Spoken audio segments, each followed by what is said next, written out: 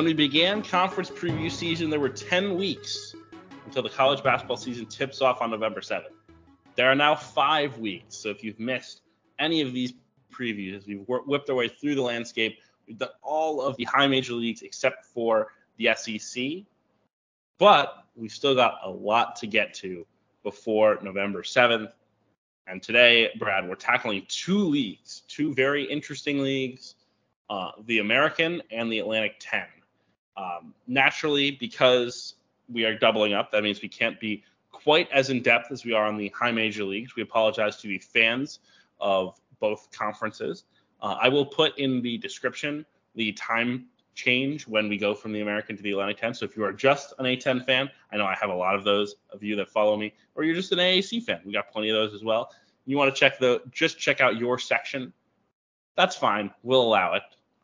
If you're like a Houston Cougar fan, you may not need 10 minutes on Loyola Chicago basketball, but I'm going to give it to you, so it'll be an option.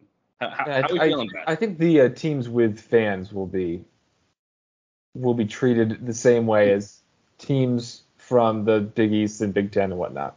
Yes, we just do not have the ability to spend the amount of time we spend on some of the rebuilding teams, which maybe like Tulsa fans should skip this one. I mean, if you want to hear about the rest of the league, I do like Eric Conkle. We'll get into that in a bit. But without further ado, let's get into the American, which is the last year of the American in this iteration. Houston headed out after this year, as well as UCF and Cincinnati. Obviously, Houston has been a basketball power in recent years under Kelvin Sampson. 5 straight years now, Houston has finished in the top 20 of KenPom, so it's certainly a big deal for Houston to depart the league. UCF, not necessarily the basketball brand, but Cincinnati also is a very good basketball program, and they're off to the Big 12. So certainly the league will be in transition. 6 Conference USA teams join the fray. So this league's future as a multi-bid league is, I think, shaky. This league will be better than the Conference USA after this year, but it won't be enough better that it's like a guaranteed. I think it'll probably be like A-10 level, Brad. Does that feel like reasonable-ish? I mean, I don't know who's in the conference. So next year we're losing Cincinnati, Houston, and Central Florida. Correct. And we are adding who? UAB? UAB. North Texas? North Texas. 2 good programs, 2 very good programs. Yeah. They're adding Charlotte. Really? Potential. FAU has not been that good traditionally, but again, a place like that has had potential, that's won in football. UTSA has not had a lot of success, but again is winning big in football. And Rice, academic Houston, struggles, not an easy job. So that's not as good. I still don't think that's. I don't know that'll be as good as the A-10, but it will be better than the Conference USA because you'll still have Memphis, you'll still have SMU, you're adding North Texas, you're adding UAB, you'll still have Temple, which is obviously a brand in this sport. Tulane is trending up under Ron Hunter. Wichita State's a very good program. So I think there's a good chance this winds up being a multi-bid league in the end, but I certainly don't think it will be as strong as it is now, and it's not exactly a beacon of strength as is currently constructed. Yeah, because a lot of those teams, like your North Texas, and even like to some extent San Antonio recently, right? They've had like really nice KenPoms. Like I know North Texas maybe even had a top 51 recently. I think some of those other Sun Belt schools were or a Conference USA schools rather, had like sneakier overall profiles than you would think. But how much does that translate on a national perspective? That UTSA was sneaky 120th when probably if you made people guess they would have said 200th. How much does that really matter? Probably not a lot. I think the future of the AAC may depend on whether Wichita State can be back to being Greg Marshall Wichita State. We will get into Wichita State. This is a huge year for them. This is a major crossroads. Big crossroads for Isaac Brown in year 3. We'll get into that. shortly. As we do with all these podcasts, we go from the winner last season working down in the standings, and we will give you our standings projections and whatnot as we go. But that means we start with Houston, who went 15-3, 32-6 overall. They go to the Elite Eight. Considering this team got 12 games total out of Marcus Sasser, unbelievable year. I mean, Kelvin Sampson stuns us again and just how good a job he has done. Turned Josh Carlton into one of the best players in the American after he struggled for 4 years at UConn. Developed Jamal Shed midseason. Took a Cal State Bakersfield transfer in Tajay Moore and made him a perfect fit. I think it's very obvious at this point that Kelvin Sampson is one of the elite coaches in college basketball and gives you a chance, I think, every year to be in that top 15 to top 20 mix stylistically and with the way that they've recruited and developed players. I mean, you think about it. We've talked about this, I think, last year. Like, they lose Rob Gray. They lose, Armani Brooks. They lose Nate Hinton. They lose the Robinson kid that they had in the backcourt. Like, every year it feels like they lose a piece or two. That's huge to their team. You say, okay, maybe this is the year they step back. And they just do not. And this year, they have their most talented team. They bring in two highly regarded freshmen, in Jarris Walker and Terrence Arsenault, both who could be first-round picks. Walker is a clear kind of lottery-level prospect, super high-motor, athletic forward.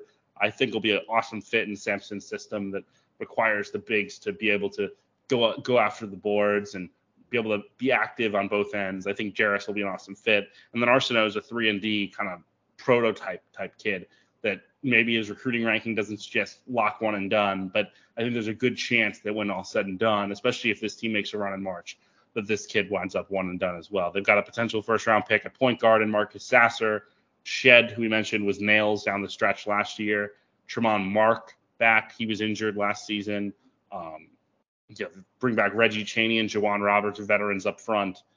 This team pretty much checks every box, and I think, if you wanted to put them number one in the country, I wouldn't fight you on it.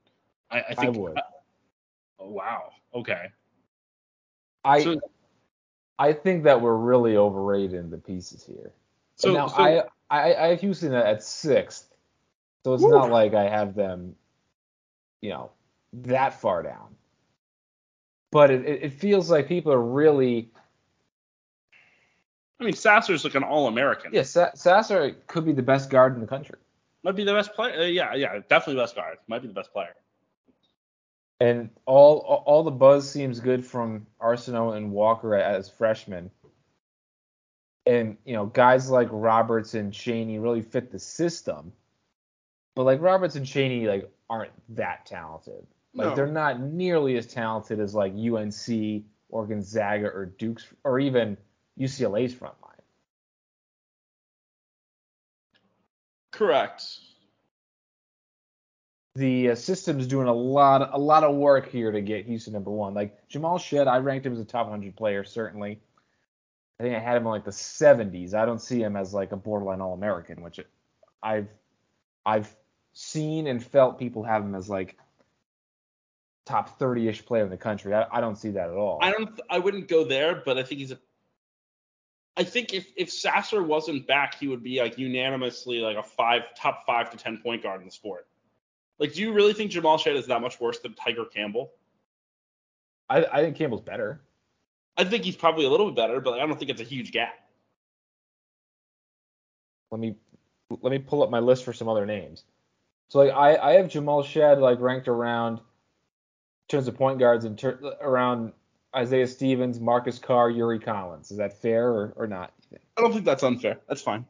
So we said Campbell, Nigel Pack, Tyrese Hunter, Severe Wheeler, Jeremy Roach. Okay. So I guess the question I would have for you is this, right? I agree. I don't actually know that I would object to if you were saying here are the teams with the 6 best chances to win the national title if you put them 6th. But the floor is so dang high. Right, especially knowing the league. It's kind of like the Gonzaga thing, right? Where because of the league that they're in, that they're going to run up a total. They're going to run up 15 conference wins. That's a given. Maybe 16, maybe even 17. So as long as they don't, tank in the non-con, which they're not going to, they're going to wind up, 30-3 or something like that heading into March Madness.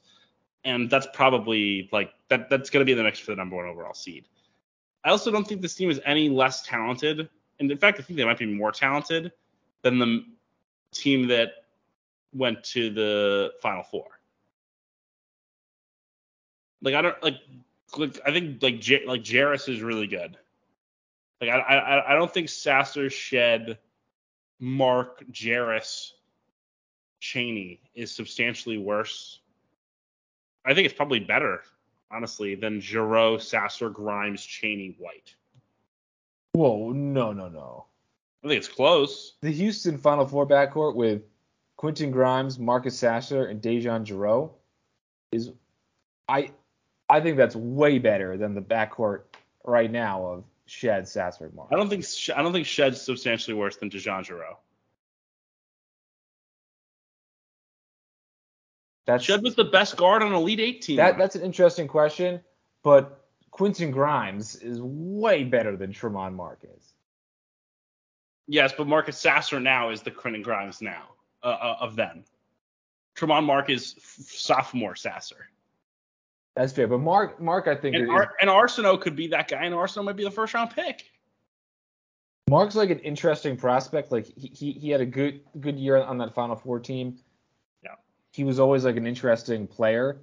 Like he's not a great shooter. Yeah, that's fair. I think he's being wildly overrated by most people. Like he could average double figures.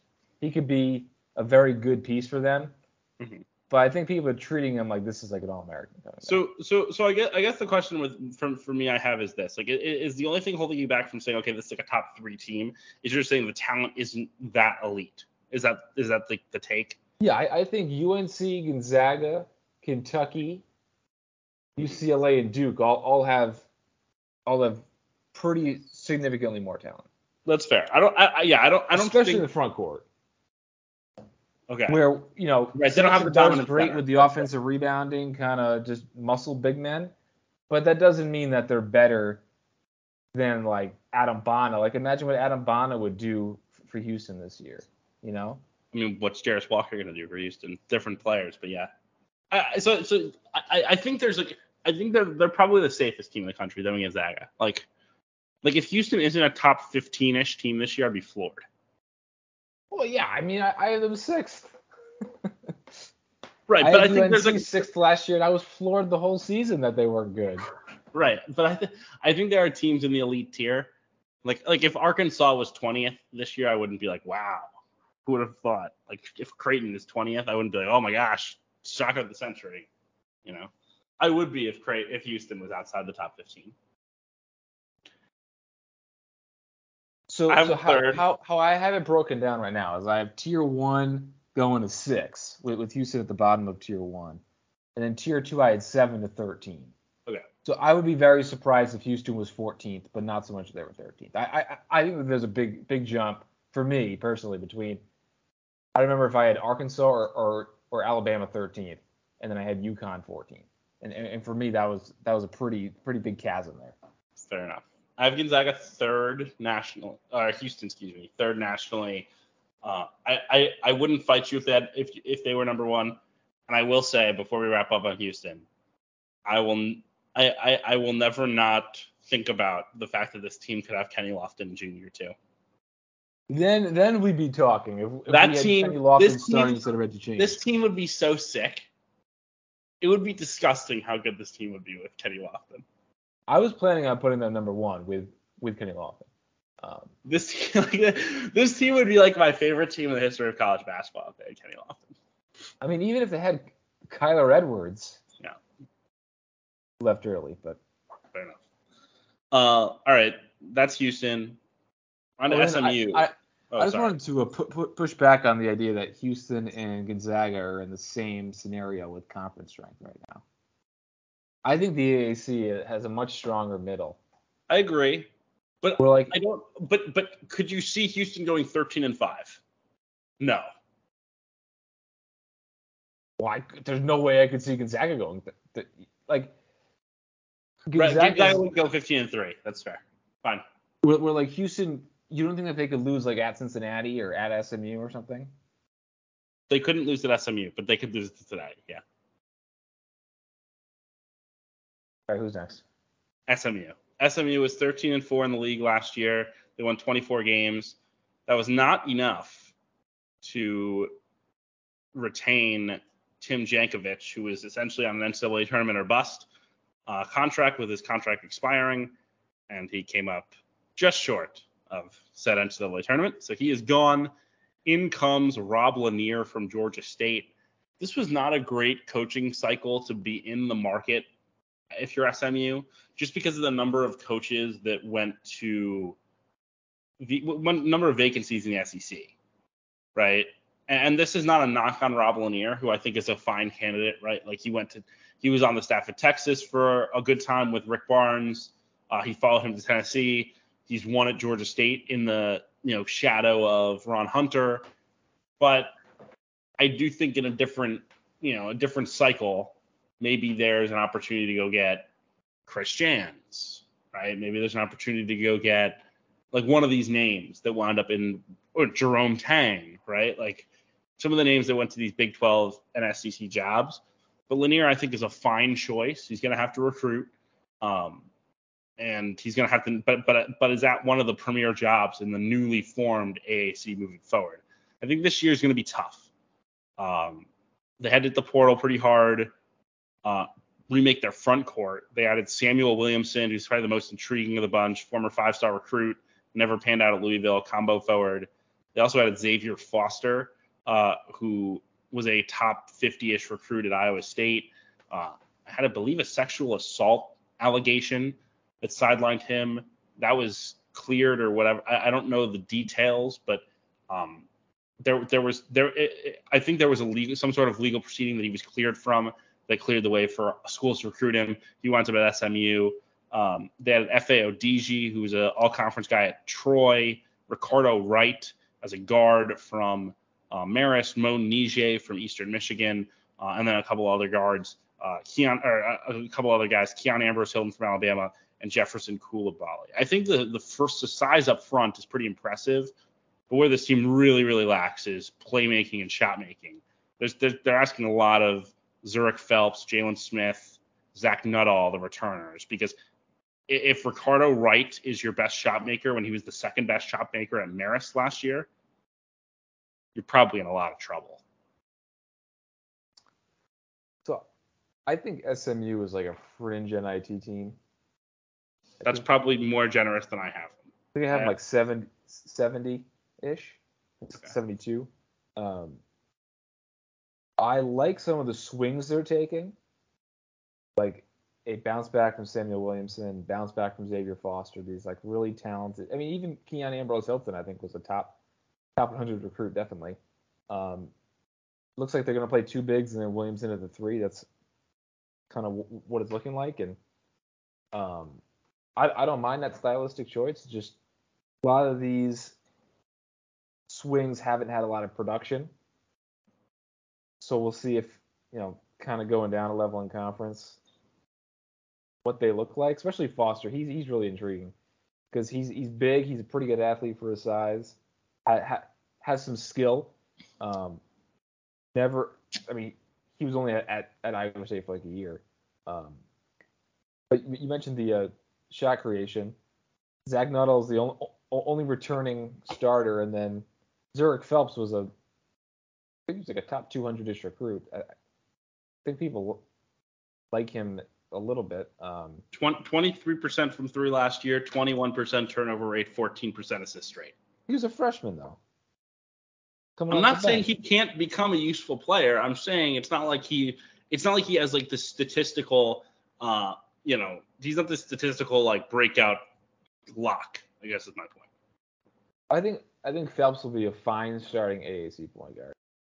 I think if your best player though is Nuttall or Williamson, that's not going to make the tournament. There's really how much can a change of scenery really do for Williamson? I mean, I know he's played under. Alondas Williams became the ACC Player of the Year, so. Right, but Alondes Williams was like a productive role player on good teams. Williamson was just kind of That's true. up and down on up and down teams. I think this team's going to have to win with defense. They're going to have to win with athleticism. Lanier's teams force a lot of turnovers. I think that's going to have to be a big thing. I'm not buying like big wins, though. I have them 115 nationally. Ooh. Feels a little harsh. That's 8th in the conference. But I'm just, I can't get there. So. Are you a big FA ODG guy? Not at the high major. Really good mid-major player. But he's like the chunky like physical big. Doesn't really work. You need that guy.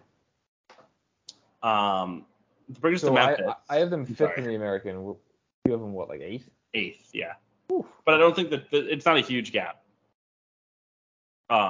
Memphis is next. Kind of got to crank through some of these mid-tier teams. Memphis, we should spend some time on. Weird year. I mean, I don't know if we need to give the whole synopsis, but dead in the water, then unbeatable, then nearly beat Gonzaga at the NCAA tournament. Despite the fact that they couldn't take care of the basketball, that Amani Bates was in and out, that Tyler Harris had to become an essential piece. This thing was just weird, but it worked by the end. It's going to be a very different looking team. Landers Nolly gone, Jalen Duren gone, Tyler Harris gone, Josh Minot gone, Amani Bates gone, Lester Quinones gone, Earl Timberlake gone. The only returners of note are Alex Lomax and DeAndre Williams. Malcolm Dandridge. Oh, Dandridge. My apologies. Malcolm Dandridge. These like glue guy burly big men get no respect.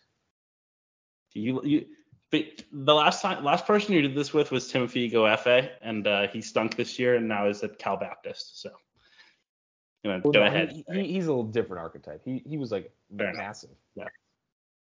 But Memphis does add some pieces, obviously, in the portal, namely Kendrick Davis, who was arguably the best player in the league last year.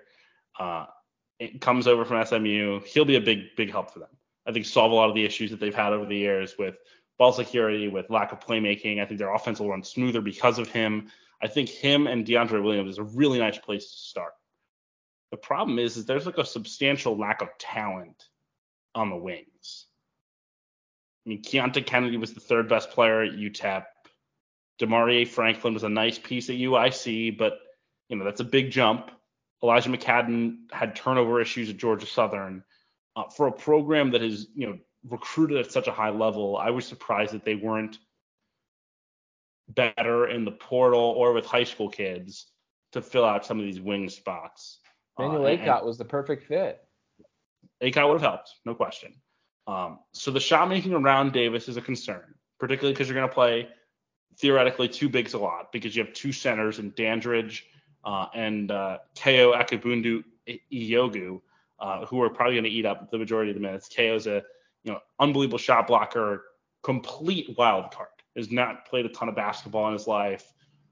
Really has no offensive game other than dunks, but is a freak of an athlete, like the freak of all freaks, and will, I think, help them in spurts defensively to go with Dandridge. But I think this team is really going to be dictated by 2 really old guys, Kendrick Davis and DeAndre Williams, and them kind of creating off of each other. And I think the question is just how good the offense winds up being with those 2, and how elite they can be defensively if KO is the one blocking shots on the back end. Well, so first of all, I think Kendrick Davis is like a top 15, 20 player in the sport. Yes. At the point guard. Yes. So that's a great place to start.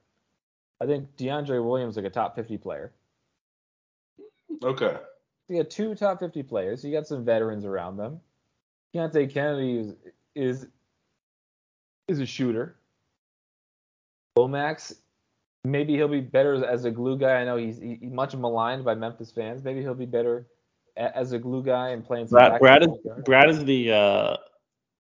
Brad's the all-time Alex Lomax defender. It's great. Because all I see is how much he sucks. They hate him, blah, blah, blah. And then when Memphis is playing well down the stretch, it feels like he's always in there. Maybe I'm misremembering, but I mean, this year will be the ultimate test if he's playing together with Davis in the backcourt. And then between Dandridge gives you the physicality. He was in the rotation last year, and KAE gives you the athleticism. I'm cool with guys like Franklin and McCadden and Jonathan Lawson coming off the bench. That this isn't like a great bench, but I think it's a fine bench. I think when you compare roster numbers 30 through 13 with other teams in the like 20 to 50 tier, you're pretty underwhelmed by Memphis's. And it's a question of just how much that top two can carry. Well, I mean, you really only need to do 3 through 8 or 9. Right. Yes. Correct. Fine. So personally, I think the Franklin, McCadden, Lawson, and KAE thing will work out fine. Where do you have them nationally? 25th. Okay, I have them 33rd, second in the conference. You have them second in the conference? Yeah. All right.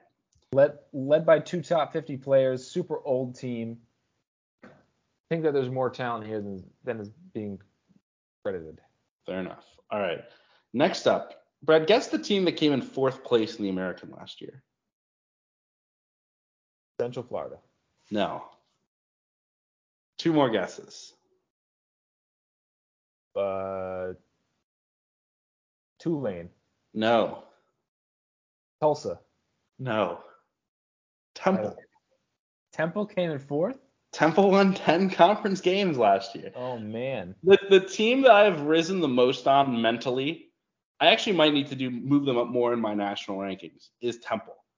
I think Temple's going to rock this year. I think they're going to be a lot of fun. Huh? They have a cool backcourt. Temple won 10 league games last year. They've got all these like young, talented guys who've contributed, like Damian Dunn and Jaleel White, Zach Hicks. I mean, these guys were all freshmen and sophomores last year. Nick Jourdain. And the only thing that held them back last year was their offense was dreadful. They couldn't shoot. They were, 339th in effective field goal percentage, 194th in offensive efficiency. We'll enter back Khalif Battle, who for the first 7 games of last season, I get it was bye games for the most part, although this does include 26 points against USC and 19 against Boise State. He was averaging over 21 points a game. He was shooting 48% from 3. I mean, he was electric scoring the basketball, and he has the pedigree to prove this, right? I mean, he scored it, albeit inefficiently, his sophomore year at Temple. He showed some flashes at Butler his freshman year. I think he's the missing piece to really score the ball. So you've got these young breakout candidates. You've got Battle. You've got 2 centers, transfers, and Kerr Jungkuch from Northern Colorado, who's like a run and jump athlete, and Shabil Reynolds, a big physical body who comes in from in the league. It's South Florida, or not South Florida, Central Florida, I believe. They also bring in Taj Thwett from West Virginia, another versatile, 3-4 type athlete. There's a lot to like here, man. A lot to like. I have them 68th nationally, or 67th, or 73rd nationally, excuse me. I was reading Tulane. But I kind of feel like they should be a little higher. Like if this team made the NCAA tournament, they have a little bubble upside here. Yeah, they've been a team sneaking up for me. I have them 79th, which I'm really thinking about having them pass like Tulane and Loyola and Missouri and not Loyola. Georgetown. You say not Loyola? Yeah, you're a hater. No, they have way more talent. Yeah, they do, but that's not how basketball works. Aaron McKee's never had a top 100 team. Until he does. Yeah, Drew Valentine had a top 30 team his first year on the job. We're just talking about how much talent this team has. They're super switchable 1 through 4. They were so young. They beefed up their interior. I mean, even off the bench, Shane Dizoni was a top 100 recruit. Heiser Miller played last year. Nick Jourdain played a ton last year at the 4. But this is going to be a Dunn and Battle led backcourt, and it seems like Zach Hicks is getting a lot of buzz at that 4 spot. If this team doesn't make the NIT, there's big problems. Let's put it that way. I mean, Temple used to be a program that would make the NCAA tournament all the time. So there are big problems. There already are, yeah. 3 years in a row outside the top 100 in Ken Palm. We'll see if this year's different. I think there's real upside that it is. On to Tulane, Brad, 98th in Ken Palm last year. Now that is a place where top 100 is a big deal. They have not been top 100 since 2000. They're running it back pretty much. They are running it back. The big reason for the jump, other than Ron Hunter's presence, was Jalen Cook. He transferred in from LSU, was a good recruit, an in-state kid, didn't really get a lot of run at LSU on a team that had so much talent with Cam, Javonte Smart, Cam Thomas, Eric Gaines. I mean, this team was just loaded, and Cook never got a chance. He comes in at Tulane. It was awesome. Some people have him as an NBA prospect. I'm not sure I'm there. He's a little small, kind of thick, but he can really play make. He can really make shots. And you pair him with Jalen Forbes in the backcourt. You have two of the best shot makers in this league at the 1 and the 2. Kevin Cross has emerged into a nice piece for them after some ups and downs his first 2 seasons of his college career. So you've got this nice little kind of big 3, and you're hoping guys can step up around. Sion James is a guy who had a good, productive second year in the program a season ago. They brought in from the portal Colin Holloway from Georgetown, Trey Williams, who's well-traveled, Minnesota, as well as Oregon State. And they have some younger guys as well that could potentially contribute. Like I know there's been some crazy stuff. I think Torvik has them. Torvik has them 43rd, which feels a little too bullish. But how high is too high with Tulane right now? As I said earlier, I'm 78, which think that they have upside. I mean, a team that was top 100 that's running it back. I mean, they could make the NCAA tournament. Yeah. Pretty unlikely. I don't know if they added enough talent to kind of juice that returning core, but that backcourt's great. And then, really utilizing the high major down transfer. You mentioned Cook from LSU, Forbes from Alabama, Cross from Nebraska, and they add 2 more to presumably bolster their bench with Trey Williams and Holloway. Holloway's a pretty interesting piece because I think he can play some small ball 5 as well. He was solid on bad Georgetown teams. He can light the world on fire, but he gives you someone who can play both front court positions, can shoot a little bit, big body, versatile. I'm kind of splitting the difference here with Tulane at 78. That puts them kind of like in NIT territory, probably just outside. I'm 67, so a little bit better, a little more comfortable in NIT. I think at the end of the day, Ron Hunter has the right strategy. He's a really good ball coach. We know what he can do in game. We know what he can do with developing players. And I think the strategy that he's employed of let's go get guys who have 3 years left, 2-3 years left from high majors, right? Especially Louisiana kids, and get guys that would be program recruits, right?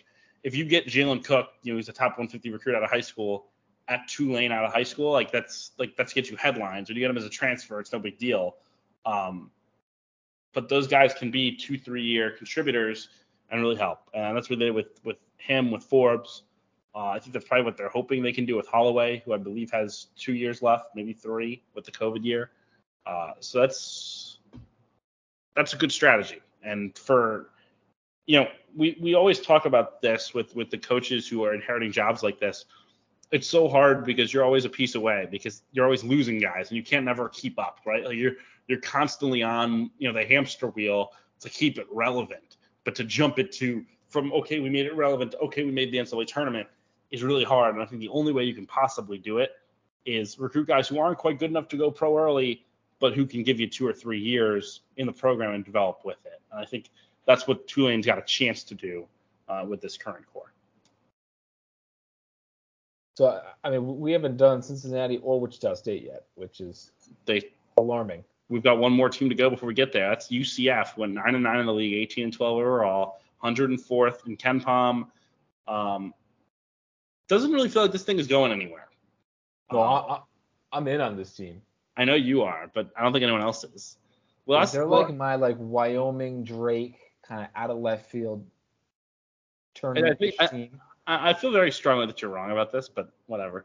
The last 5 years, Johnny Dawkins has finished 104, 100, 117, a random 34, which was the taco year, and 111. This is for the last 5 years, they've been 100 to 120, and I think that's really where they should fall again this year. They bring in. Hold on.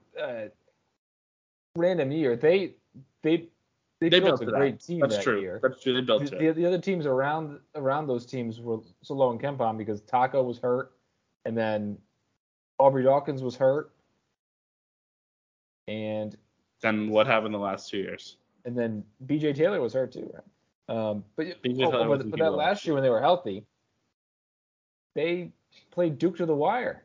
I know they did. Round 2. That's a good team. So with this group, right? Newcomers: Ethiel Horton from Pitt, big time shooter. Brandon Suggs from East Carolina, stays in the league, plug and play wing. Michael Durr bounces back from Indiana after he began his career at USF. Huge body, 7 feet tall. They also had CJ Kelly from UMass, scoring wing, and then some young guys as well who could potentially contribute. Lahat Thioun from Utah is another name to watch. But I think a lot of this team really relies on the two returners, the two big game returners, Darius Johnson and CJ Walker, and just how good they can be. They need a big jump from Darius Johnson, I think, if this team is going to be anywhere close to the NCAA tournament. I really like Johnson. I watched him in high school. 3-level scorer. He's like the prototypical, like, big number college guard. Like, he's going to sometime in his career, he's going to average like 17 and 5 and be, one of all these kind of mid-major-ish studs. Borderline top 100 recruit. I think he's in a big bounce back as the full-time starter here. I like some of the veterans they added. They added some shooting and experience in the wing. You mentioned Horton was known as a scorer. C.J. Kelly from UMass. And then Suggs and Time Freeman can add some versatility. Taylor Hendricks is like a top 100 recruit. That's a nice recruit to add to their front court. C.J. Walker's a super athletic, versatile floor man. Then you got some big dudes to anchor the defense down low. Most of my optimism is with a nice Darius Johnson breakout. But I think UCF is a good pick to be the out of nowhere team.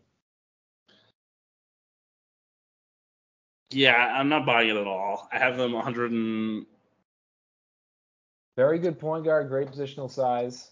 108th nationally. 108th nationally. I don't know how you can say Darius Johnson's a very good point guard. Like, that's completely unknown at this point. What? How many guys have we proclaimed breakouts for in the past 2 months of doing these previews? And now I say Darius Johnson's going to break out. It's, oh, geez. No. I'm not saying you can't play out. You said it like it's a certainty that he's like a very good point guard.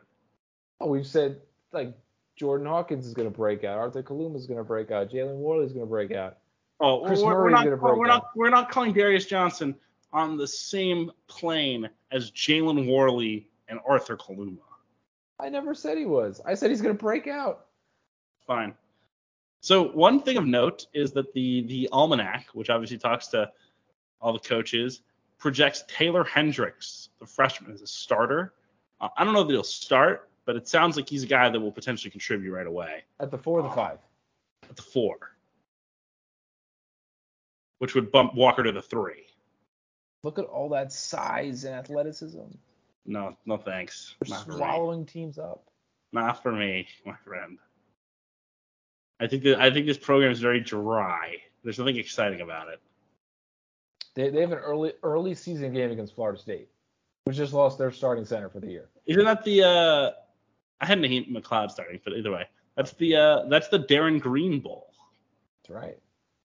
All right, next up, Wichita State, critical year. We said off the top of this podcast. It's kind of weird to say, like, oh yeah, true hot seat year for Isaac Brown, given he won the league a year ago, and is in year 3 as the head coach, year 2 as the full-time head coach. But it does very much feel like a hot seat year after a mass exodus in the offseason. Ricky Council, Tyson Etienne, Morris Udeze, Quay Grant, Clarence Jackson, Dexter Dennis, Joe Pleasant, all gone. The last man standing from this past year's group is Craig Porter, the veteran point guard, who really showed some flashes at points. He's a big body point guard, physical, very good defender. His statistics defensively are off the charts. He had a nearly 5% block rate as a point guard and a over 3% steal rate. That's insane. The question is, can he be something of an offensive focal point and have a breakout year? They're certainly betting on that in Wichita. The hype has been very big about Mr. Porter, but he's going to need a lot of help from these transfers. They bring in a bunch of them. Colby Rogers in from Siena, Gus Okafor, who comes in from southeastern Louisiana, Jaron Pierre from Southern Miss, Xavier Bell from Drexel, James Rojas from Alabama, Quincy Ballard from Florida State. It's just Jaquan Walton, junior college, who was originally, I believe, at Georgia, under Tom Crean. Like, this is a ton of new guys to go around, and for the most part, it's kind of unproven dudes, right? It's either mid-major proven or relatively unproven high major. You could maybe make the exception with Rojas that he's somewhat proven, played in the rotation at Alabama. But I don't think the average fan has any sense of like how Jaron Pierre scales up to the American. And I think that's the really interesting thing. They didn't get mid-major studs. They just got like these solid, like 10-point a game mid-major guys, right? Like, it's definitely the next tier, yes. You've watched a lot of Colby Rogers. Yes. You don't think he's a starting wing on a tournament caliber team? No, but I think he can. I think he can play good minutes in the American. He's 6'5" and he has a strap. Like, the kid can really freaking shoot. Really, really good shooter. Shot like 43% last year at volume. Could do it off the bounce. Can do it off the catch. Not a great defender, but he's got good size and length, and he makes shots. That's a valuable thing. Okafor is the freak athlete. Pierre is supposed to be like a big scorer, like a very like high usage type guy. But again, Rojas I think is big and physical. Yeah. He was a great JUCO recruit, but he was hurt twice at Alabama. Right. Poto can stretch the floor. Ballard's just a huge Florida State style monster inside. You can talk yourself into this, right? Like, you sit here, you say, okay, Craig Porter is going to be your like fringe all league point guard. You're going to plug in a shooter in Rogers, an athletic forward in Okafor, a monster post guy in Rojas. You might either plug in a shooter, or you're going to have Walton, that long athletic 3-man. Pierre is your scorer off the bench. You know, Poto to come off the bench up front, right? Like, you could talk yourself into, okay, this all works and it's a tournament type team. No. You would have to, it's a lot of talking into, right? If you're a Wichita State fan, but I could look at this and, like, if I give myself like the positive for each question mark, then yeah, that's a tournament team. The problem is that's not realistic. I have him 100th national. Yeah, I didn't put him in my top 100. I put him 8th in the American.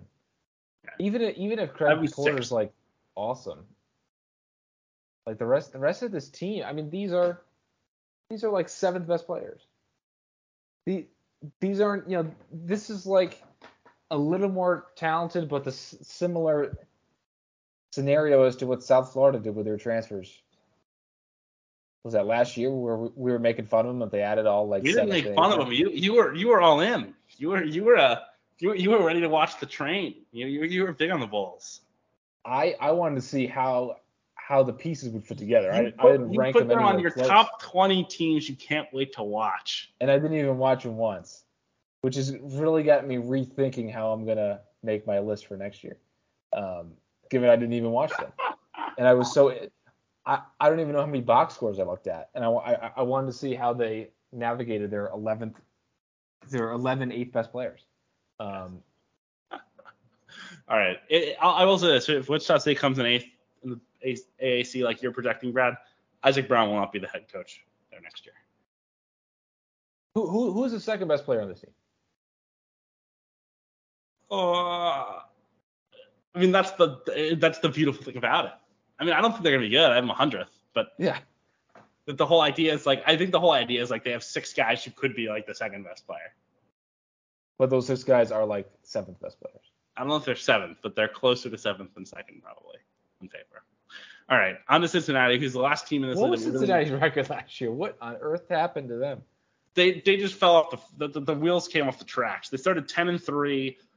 They started 14-5, 17-9. They were 17-9 on February 17th, 7-6 in the league, and then they lost their last 5 games, including a loss at home to South Florida, who was 252 in Ken Palm. The wheels fell off down the stretch. It was not pretty, but I think a lot of people are very excited about the Wes Miller era, and I think for good reason. The recruiting is at a high level right now. They just got Jizzle James, Edgar and James' son, the top 50-ish scorer for 2023. They got Isaiah Collier in the mix. They'll see if they can finish it off. Huh? Collier's going to USC. He's committed?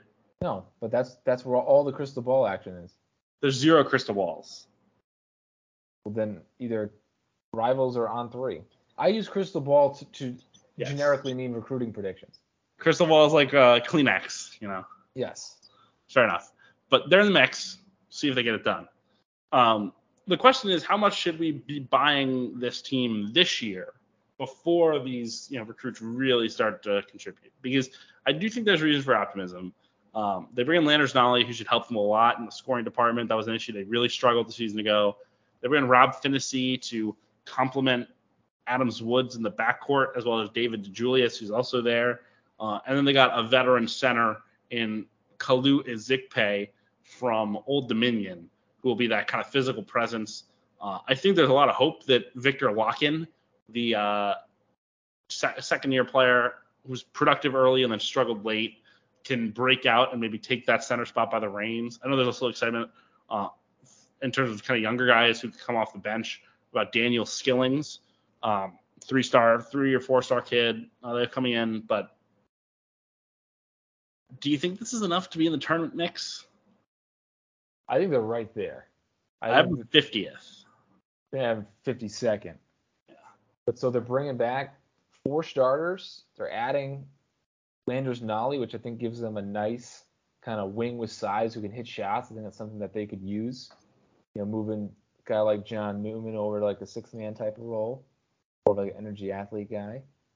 Added another guard in there with Finney. We were hoping can give you good minutes off the bench. DeJulius can score. Adams Woods should be a solid point guard. I know he's had his ups and downs. I think you have a guy like that coming back who started all those games last year. I think you're feeling okay. Davenport had a good year last year as a combo forward. They got like 3 different guys that they can throw out there at the 5. You mentioned Locken, and then Ezikpe's that physical presence, and Oguama's back. I saw Jared Hensley play over the summer. I like his game. I'm not sure how much he's going to play. He's another kind of athletic, but like a physical inside-out combo forward. So they have a lot of pieces. I mean, we were talking benches earlier with Newman, Skillings, Finney, and Ezikpe. I mean, that's a pretty strong bench rotation right there. Yes. I think I'm buying them, but I do think like when you really compare this roster to Tulane and Temple, I'm not sure Cincinnati doesn't have the worst roster of the 3. I don't think it's a huge gap, and I think that like the experience and the coaching kind of gets you over the finish line. But like probably better than Tulane's, definitely. Depth-wise, yes. Top end, no. I think there's a case to me that Jalen Forbes is better than any Cincinnati player, other than Landers Nolly, probably. Maybe Landers Nolly is better than Forbes. I think Forbes could be better than Nolly, though. I'm not a big Nolly guy, though. I'm always frustrated. I'm not a huge Nolly guy. I thought he was wildly overrated at Tech. But in terms of how this lineup fits together, I think it works well. You have kind of a. I also just think at the end of the day it fits Wes really well, and I'm buying Wes. So. You have versatility. You have shot making. You have veteran guard play. You have a bunch of different bigs that can give you different looks. Defense should be solid. not sure it's going to be a great defense, but I think it should be a solid defense. They have guys all off the bench that should give them something.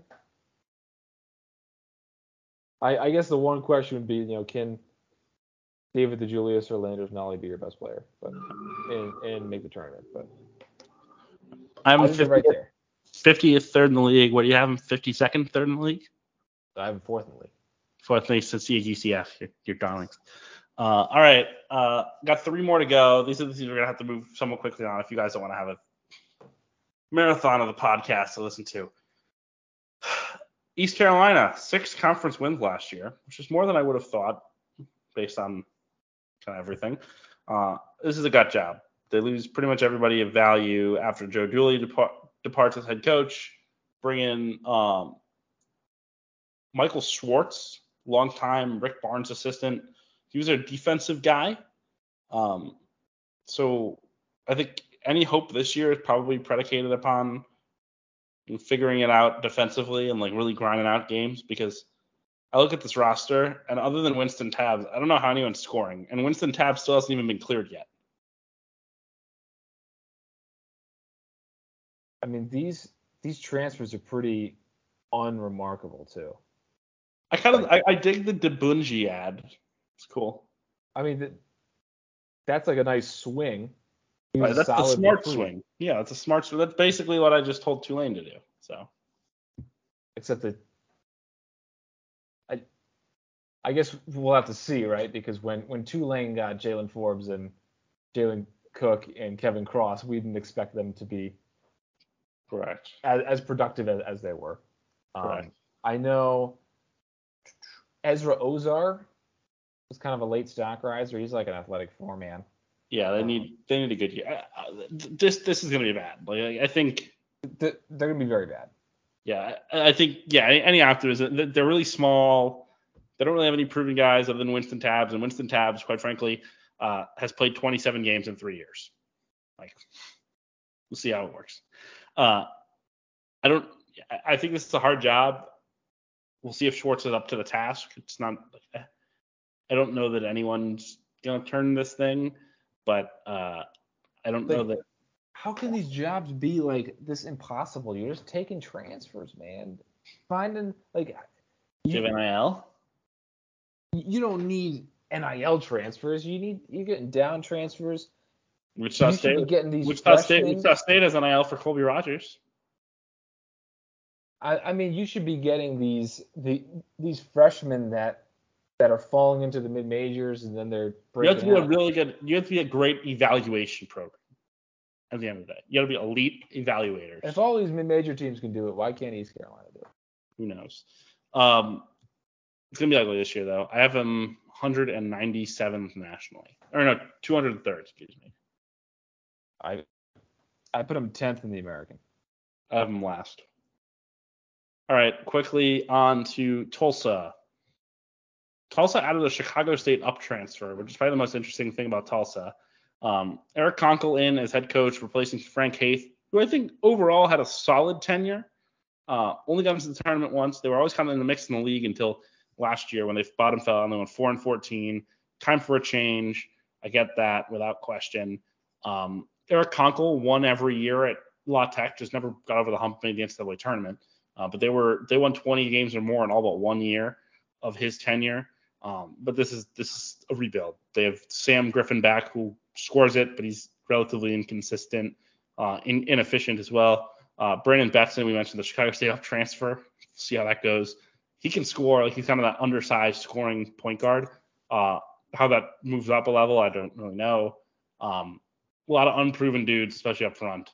This is going to be a big, big challenge, I think, in year one. I'd be surprised if this thing is at all relevant. I have them last. I mean, I guess they could finish as high as 9th. I gave a Conkle bump. Slight Conkle bump. I mean, I have them 9th. I mean, talk about uninspiring. I mean, Keyshawn Emory was a good recruit once upon a time. He's been in the rotation. I have 147th nationally. That feels wildly too high. You had them 147th, you said? Mm-hmm. That feels like 40 spots too high, but I think I'm sticking with it. I mean, Tulsa was like the South Carolina of the AAC, where they just wouldn't be that good, but they'd end up like with 12, Yes. 13 conference wins. Just a lot of empty calories. Yes. But we'll see if it turns. I don't think this year's the year for them. So wrap it up. South Florida. Brian Gregory got an extension ahead of last year and rewarded it by going 8-23, losing to Georgia Southern, South Carolina State, finishing 349th in offensive efficiency. Shot 25% as a team from two. The good news is they've replaced Caleb Murphy, 20% shooter, and Jameer Chaplin, 17% shooter, with some big upgrades. They added Selton Miguel from Kansas State, and our friend Selton Miguel from K-State, he'll plug in on the wing here. Mr. Miguel shot a blistering mark from beyond the arc. He shot one Sports Reference lows. Well, I should tell you, I'm sorry, I'm stalling because Sports Reference didn't load. I just know he's not a good shooter. Well, Keyshawn Bryant couldn't shoot either. Correct. So yes, they brought in some high major proven guys: Miguel, Keyshawn Bryant, and Tyler Harris. But Harris isn't a point guard, and both Miguel and Keyshawn Bryant can't shoot. So how that fixes an offense that was god awful? Anyone's guess, really. I mean, Miguel is a career 21% shooter from three. Thank you. My thing was not loading. Do you have a Keyshawn? I'll get Keyshawn Bryant here. Keyshawn Bryant from three, 4 years at South Carolina, 22% career. But we're going to have a lot of toughness. They upgraded from 20 and 17% to 22%, but I don't know if that's enough. So they're going to be long on the wings. They're going to have they some were top 100 inside. defense last year. They could be like a top 75 defense this year. They just need to be not 350th in offense. And Tyler Harris will have free reign, presumably, to go nuts. And they have some of these transfers coming back in year two. Maybe they can find a spark or something. But I have him 9th in the American. I have him 10th. I have him 200th nationally. The AD has been relatively cheerleading for both him and in-battle football coach Jeff Scott. We'll see. I guess we'll get a sense in January in December when Jeff Scott either survives or doesn't, whether that cheerleading is actually true. But that's a potential job, I think, to watch. We do our big picture look at the league as a whole. We have 2 lock tournament teams, a bubble team in Cincinnati, and then some interesting teams on the next tier. Or you have an NCAA tournament or bubble in UCF. I do not. I have them right outside. Yeah, and then we've got NITS teams like Tulane and Temple. Hot seat wise, probably just Gregory and Isaac Brown. Johnny Dawkins is a retirement watch, and then Aaron McKee is, I guess, hot seat as well, but I think they'll be better. So, but Dawkins is a potential retirement per sources. Interesting. Well, he'll have to go out on top to make me look right. It's just general industry speculation, so I don't want to say that Mr. Dawkins is like for a board bet. Do UCF better than 75th? Yeah, that's fine. Put it on. In Ken Palm. Yes. All right, that's the American. That means as we head into the second hour of the program, we bring you the Atlantic 10. 15 teams to get to here.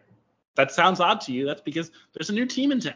Loyola Chicago, coming in from the Missouri Valley. I'm very excited about this, Brad, because it means I get A-10 basketball in my backyard, literally my backyard. I live 4 blocks from campus. I love the Valley. I think the Valley is a lot of fun. I still get the Valley because UIC is new in the Valley. But I got to say, getting like Dayton on a Friday night is more exciting than getting Northern Iowa on a Sunday. Sounds right. Because it's a first league that I've seen, that not that I've seen, I guess, but the first league that we've done that has a new team this year. Do you want to do Loyola first, last? Like, what are we thinking here? Sure, let's do Loyola. Do them first while we still have some energy here. Yes. So Loyola, year 200, Drew Valentine, youngest head coach in Division I. They do lose a lot. Like, this is not a rebuild, but it's definitely a reload. Because they had 6 scholarship seniors, headlined by Lucas Williamson, but also guys like Ahir Uguak and Tate Hall, Ryan Schwieger, Chris Knight. I mean, these were starting caliber dudes that were really important to this program. In Lucas's case, arguably the most important player in the history of the program. Goes to Final Four, Sweet 16, stays for the transition with Drew, helps win 25 games and go to the NCAA tournament. So a lot of new faces, but the portal guys they bring in, I think, are solid and fit Loyola pretty well. They have some stability in the backcourt, which is critical. With Braden Norris and Marquise Kennedy. Norris, like the kind of epitome of he's kind of like a mid-major Colin Gillespie, right? Like big, stocky kid, like not tall, but like strong built. You can post him a little bit. He really makes shots. He's clutch as heck. He's obviously not going to create off the bounce a ton just because he's not super athletic, but he's a really solid player. And then Marquise Kennedy, who had struggled his first couple of years at Loyola, last year was awesome for them defensively. He became, I don't know if Jose Alvarado is a fair comparison, but he was a monster. And their on-off numbers were crazy, the gap between Kennedy on and Kennedy off. Marquise was really, really critical to what they did on both ends, but you saw it in the conference tournament. I mean, they had a run. I think the Bradley game, they won by 20. He played 20 minutes, and they were plus 20 in those 20 minutes. I mean, that's the impact that you're getting with Kennedy. The other thing you have to like, or at least feel good about, is that they got stability at the center spot. They brought in a transfer in Bryce Golden, fifth-year kid. I don't think either of us expect Bryce Golden to set the world on fire, but in a market that was very difficult for bigs, to get a proven high major starter is a big win for the Valentine and the Ramblers. Yeah, with Golden, he can get pushed around by the bigger centers, and he's not fleet of foot, and he's not super skilled. He can shoot a little. He has some touch around the rim. I will say he is noticeably leaner. Ooh. Runs the floor. He's really running the floor well. Completely different. Than it was a Butler. He's not flying, but he's running the floor really, really well. They're going to be able to use him in their secondary break stuff that they really like. That was a huge part of their offense last year. He's going to be able to run the floor. And in the A-10, he should be even more well suited, right? He's not going to be bullied by these monster centers, maybe like Daron Holmes or Francis Okoro, but I think he'll be a fine matchup there, and I think that their guards should translate pretty well with Norris and Kennedy and Sheldon Edwards. The 4 spot's interesting. Where do you have them going at the 4? So right now I have them going with St.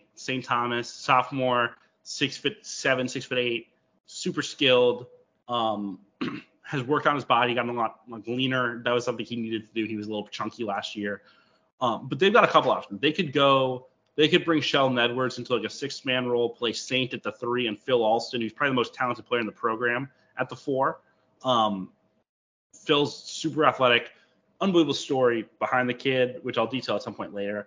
But he's a 6'6", built like a linebacker, run and jump forward. He can stretch it a little bit, but his impact's going to be as a rebounder, as an energy guy, as a guy who gets loose balls and finishes.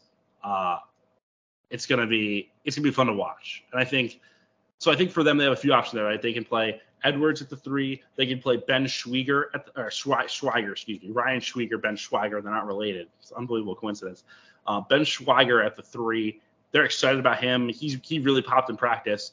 He had redshirted last year as a young kid. I think he was 17, but he's 6'6", 6'7", long arms. He can shoot it, really shoot it. So I think if you're looking at a top 8. It's Norris, Kennedy, Edwards, Schweiger, Saint, Phil Alston, Bryce Golden, and then one of Jacob Hudson and Tom Welch. And then I think your ninth guy is one of Jaden Dawson and Jalen Quinn, both of whom are really well-regarded freshmen. Jalen Quinn was the third best player on the Illinois Wolves, which won Under Armour a couple years last year with Jaden Schutt and Braden Huff. And Jaden Dawson, more of like a scorer. Quinn's more of like a – Quinn reminds me of C.J. Walker from Ohio State, stylistically. And then Dawson's more of like a true scoring guard. He's another Nebraska kid. He really scored. He played for Nebraska Supreme with Isaac Trout. Interesting. You have St. Thomas starting. Last year played 6 minutes a game. Had me thinking of something I wanted to bring up at the top of the show. Oh, dear. And I was reading these NBA breakout player lists. And I almost threw my phone out the window. Their breakout players are so boring. Cade Cunningham, Jalen Green, Evan Mobley. These are they're the best rookies in the NBA last year. They were the top picks in the draft. Take a swing. Go with St. Thomas to be a breakout player. Go from 1.8 points a game to the starting four-man. The one thing with Saint, I will say this, yes, it's a swing, but Saint would have played on every other Missouri Valley team last year. Loyola was just so old, right? They had 6 seniors, Norris and Kennedy. There was no room to get them on the floor, but they tried. About our breakout players. Agreed. No, you're 100% right. You're 100% right. We are witnessing major transformations on our hands. I mean, Cade Cunningham going from the best player on the team to the best player on the team as a breakout makes me sick. Anyway. All right. Where do you have Loyola nationally? Or I guess I've talked more than you have, but do you have anything you want to hit on Loyola? Well, I deferred to you because you are the expert. Chicagoan. I am the expert. I'm 53rd nationally. Or no, not 53rd. I have 58th nationally, excuse me. I have them 5th in the Atlantic 10, which comes out to 77 nationally. Cool. That's a little low for me. I'm 4th in the A-10. But 5th is fine. 77 feels low, but that's whatever. We don't see the talent level the same way. But that's not going to change tonight. Yes. I also don't think it's as much talent as where are they going to wind up because of the way that they play stylistically and how Ken Palm's going to like them. There's going to be a Rambler bump because they're going to blow some teams out. Let's put it this way. Drew Valentine and Todd Golden have a very good relationship. So they might get around gaming the system.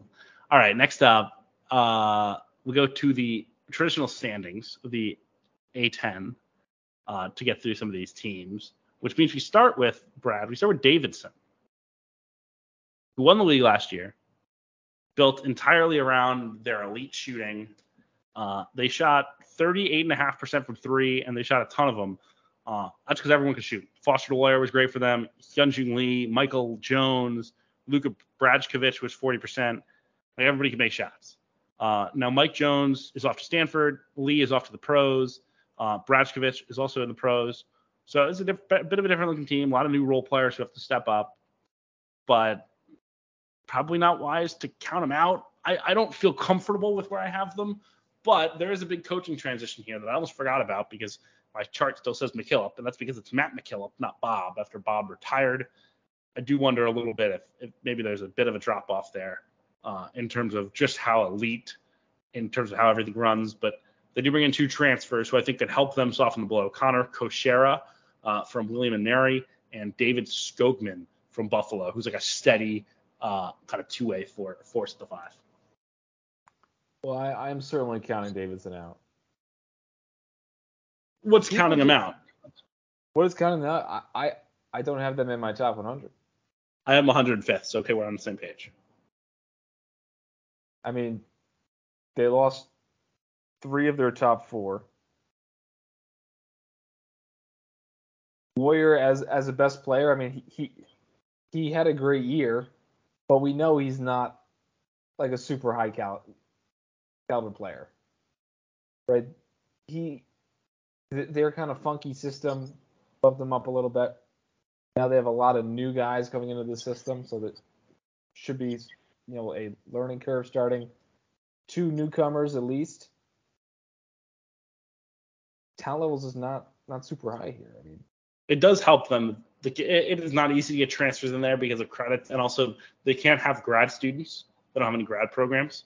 So getting 2 guys in Koshera and Skogman who can plug in is a good deal for Davidson. Helps them not drop off as much from where they were a season ago.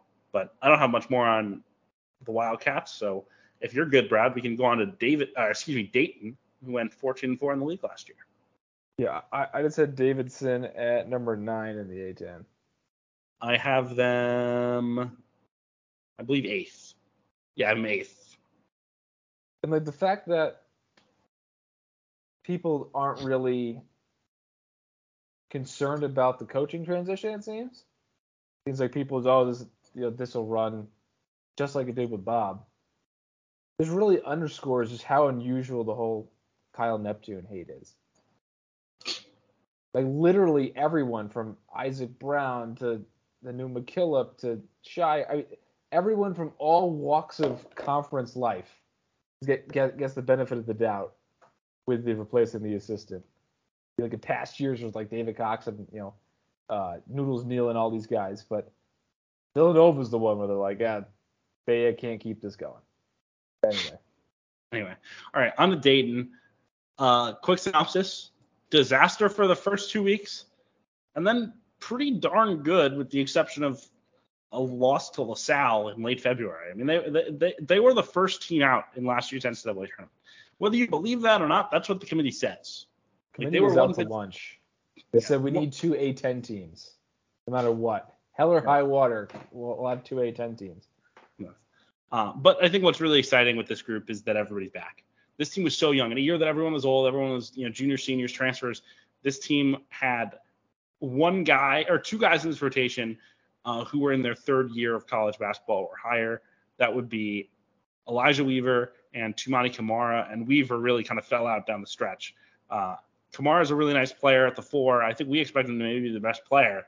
But he was quickly usurped by Deron Holmes, the former elite recruit who lived up to the hype at the 5 spot and more. He's a little herky-jerky, but really blossomed as the season went on and became a really dominant force. And I think what really unlocked them was when the guards started playing better. Obviously, Malachi Smith at point guard was a big deal, but also Kobe Elvis, who struggled early. He can really, really score it, and I think it's probably being overlooked in this kind of greater Dayton landscape. He was really impressive down the stretch for them, a consistent guy who could score the ball at the 2 spot. And then guys like Blakeney and Brea, who are both, good shooters, good defenders, kind of plug-and-play guys on the wing who play 2-3. They still have Amzil at the 4 who you can throw in the mix. I mean, there's an embarrassment of riches here. And then if that's not enough, they have the lottery ticket in Mike Sharavnats. Sorry, I mispronounced your name. Everyone calls him Mongolian Mike. He's 6'7". He was at Hoop Summit. Can play point guard. I don't know how much he actually impacts this team, but I think overall, you can't hurt to have the upside. And I think he's like a top 75 recruit. Right. But where's he going to play? He's coming off the bench, is my point. Yeah, I mean, shouldn't he be the 8th man at least? I am 8th, yes. Maybe more, but he's a big, versatile wing. He's like 6'7" or 6'8" and handles the ball. He's like a poor man's Gordon Hayward type. So how high is too high with Dayton? I have them just outside the top 25. I have them winning the league. Tough crowd. So you're not buying the jump from running it back after they were a top 50 team last year? I have them 27th or 28th. I mean, I have them like 17th. They beat the national champions last year. And they lost to LaSalle. I know. But they were playing freshmen. What happens when these guys are sophomores? They're just going to be the national champions. We just pick and choose which teams are allowed to make jumps, which teams aren't. That's how this works. No, I mean, I don't want to speak for Dayton fans, but I think if you finish 27th or 28th, I think that's probably a pretty good year. I think it's okay, but I think the hype has gotten so big that they're Aren't you kind of feeling, anti-Malachi Smith? huh? I thought you didn't like Dayton Malachi Smith. No, I like Dayton Malachi Smith. Elvis is good though. Even Yes. from his time at DePaul, he could play the 1 and 2. He could score. Good shooter. Holmes is like a potential NBA player. I don't think it's fair to do the Obi Crutcher comp with that duo of Smith and Holmes, but it's happened, and it's going to continue, especially if they get some early wins. Yeah, but wasn't Obi's perimeter game much more advanced? Yes, and Duran's a better center.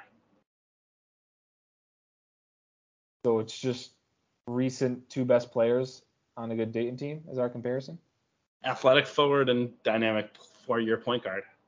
You know. They're not the same player. I'm not saying they are. I think they'll be good.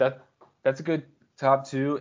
Elvis and Kamara as a secondary creator, and then another athletic big. That's nice. I mean, they have a very good bench. We were talking benches earlier. You know, Amzil started some games, and then he's been very productive. He can play inside and now. Amzil probably would have won high major if he went in the portal. Yeah. Yeah, he's a skilled big, and then you got Mongolian Mike is like a do-it-all type of wing. Kobe Bray played a lot last year. They have some guys deeper on the bench that were pretty good recruits, some former high major level talent. So and all-time bad get Richard Mayfuel. Yeah, we said that at the time. That was a wasted spot. But they have a good top 5. They're running it back. Bench looks solid. They should win the league, I think, pretty easily. All right, that's Dayton.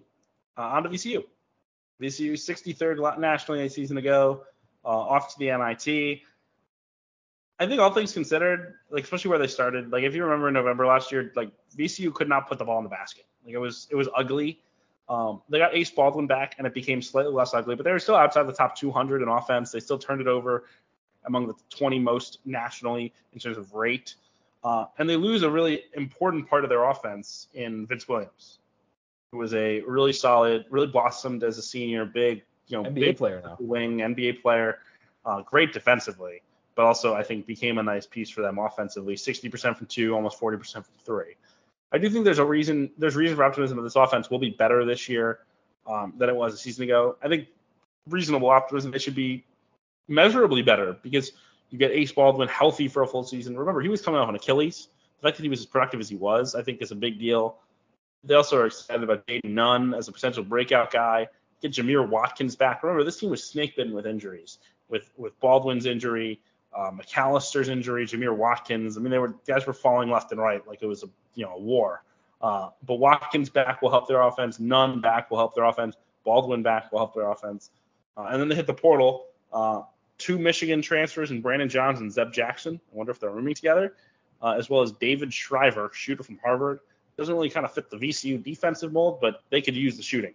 I also like freshman Alfonso Billups. Think he could break into the rotation, maybe even start for this group. So I don't know that I love Johns as a center.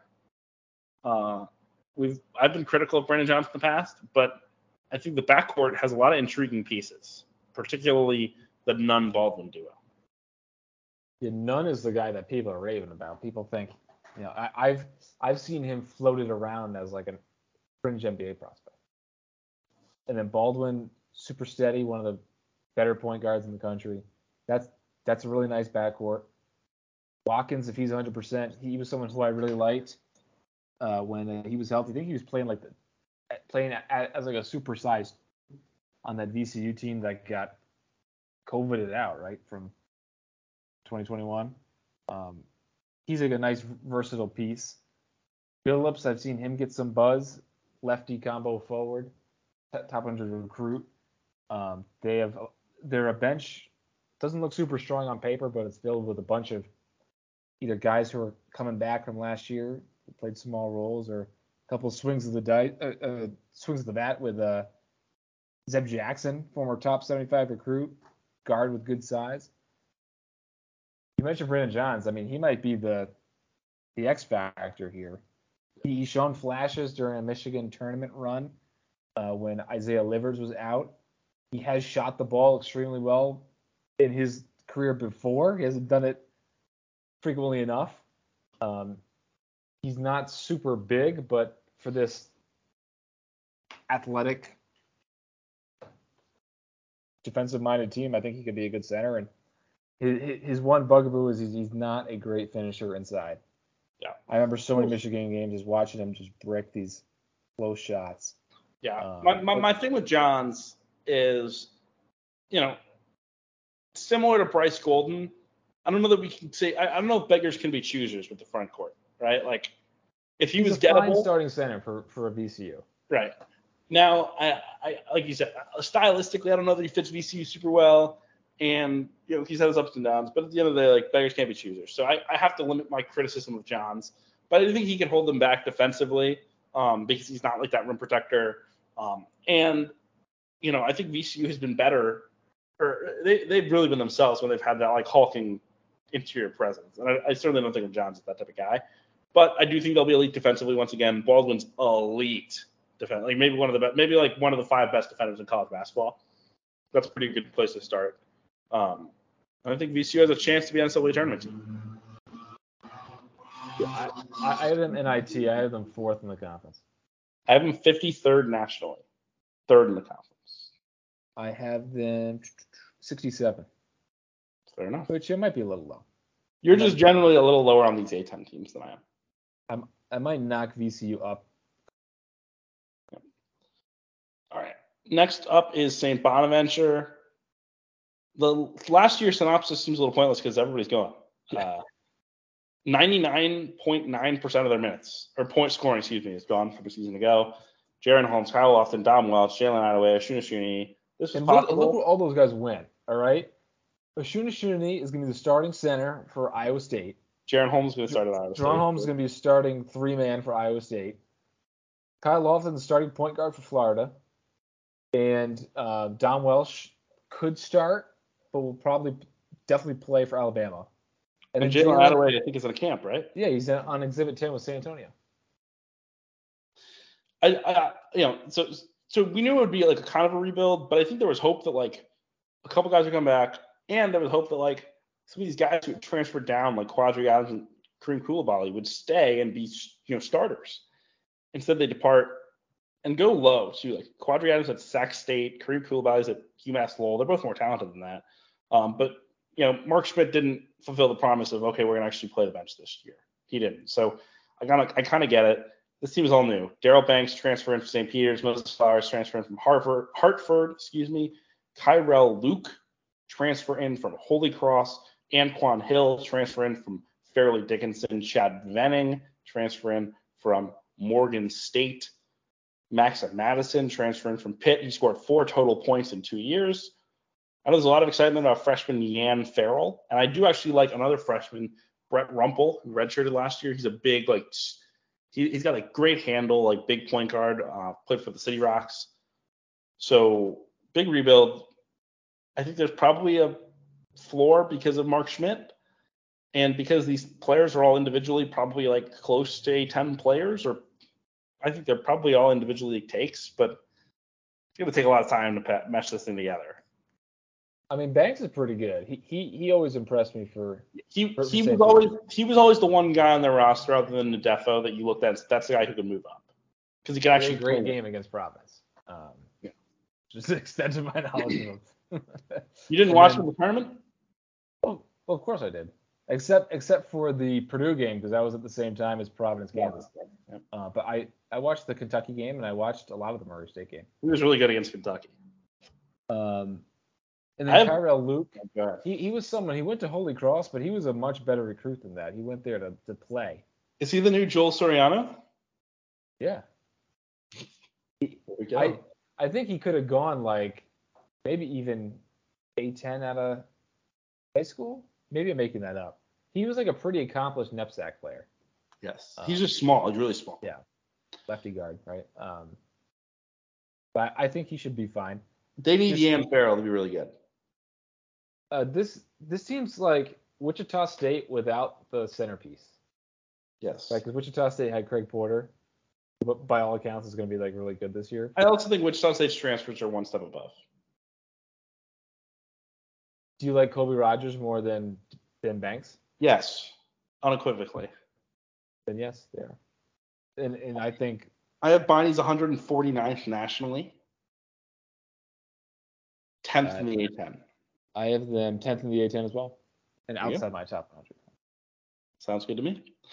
All right, that brings us to our next team, which is St. Louis.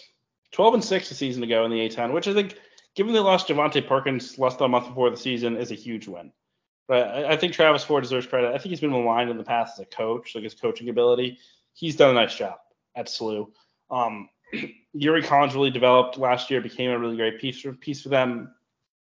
And now this Collins, Gibson, Jimerson, Javante Perkins backcourt is loaded by high major standards, right? Like if these guys were all in the portal, they would have recruited at like an elite level. Collins was in the portal. He was recruited at an elite level.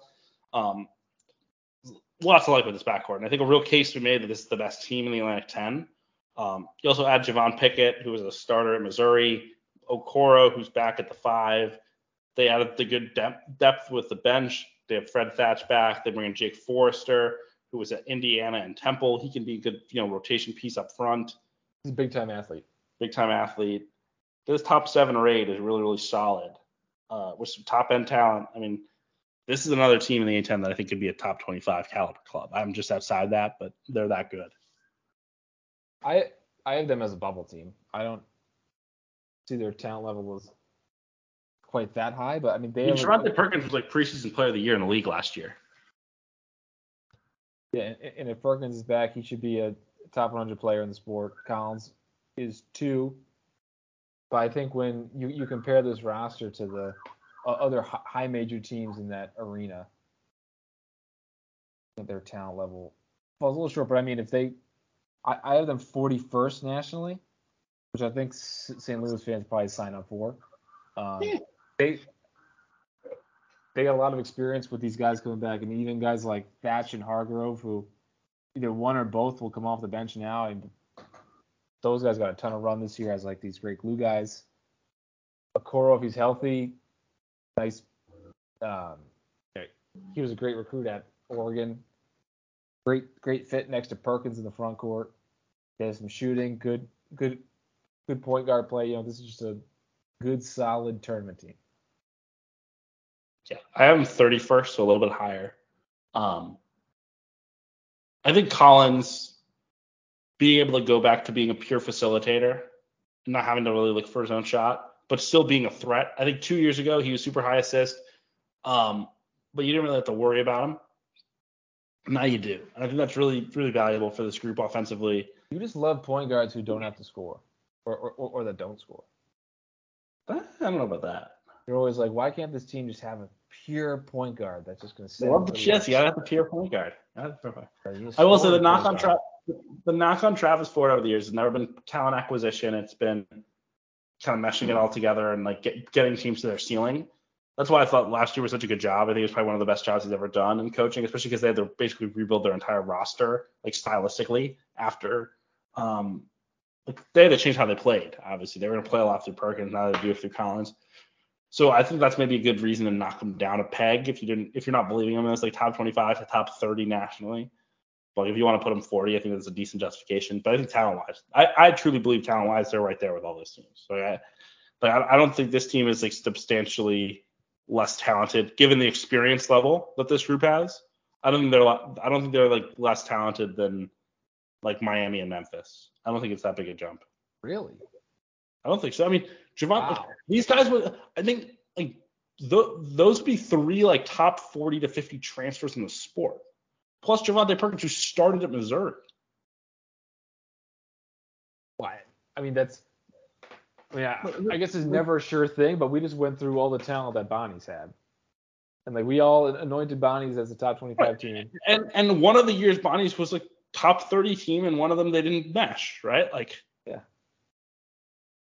And we just went over Travis Ford. Talent acquisition is not the problem.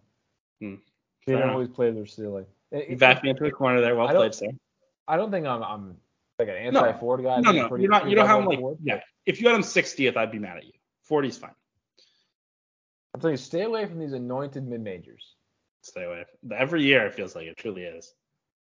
Somebody will pop up, but it won't be Dayton, San Diego State, or UAB or St. Louis. I'm all in on San Diego State. We'll get to that another week. All right, next up is Richmond.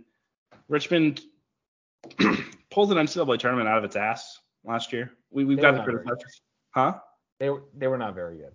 This is another team. Time and time again, we were sold this core, this talent. They were 10-8. Jacob Gilliard is so amazing. But Grant Golden's so amazing.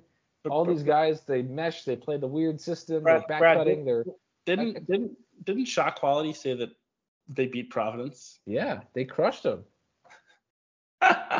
Providence won the game by 28 points. I mean, they beat Iowa. Everyone's darling. Yeah. For like the third straight year where we said Richmond's going to make the tournament, they finally sneak through, finally win that A-10 tournament, take down the billboards in Richmond.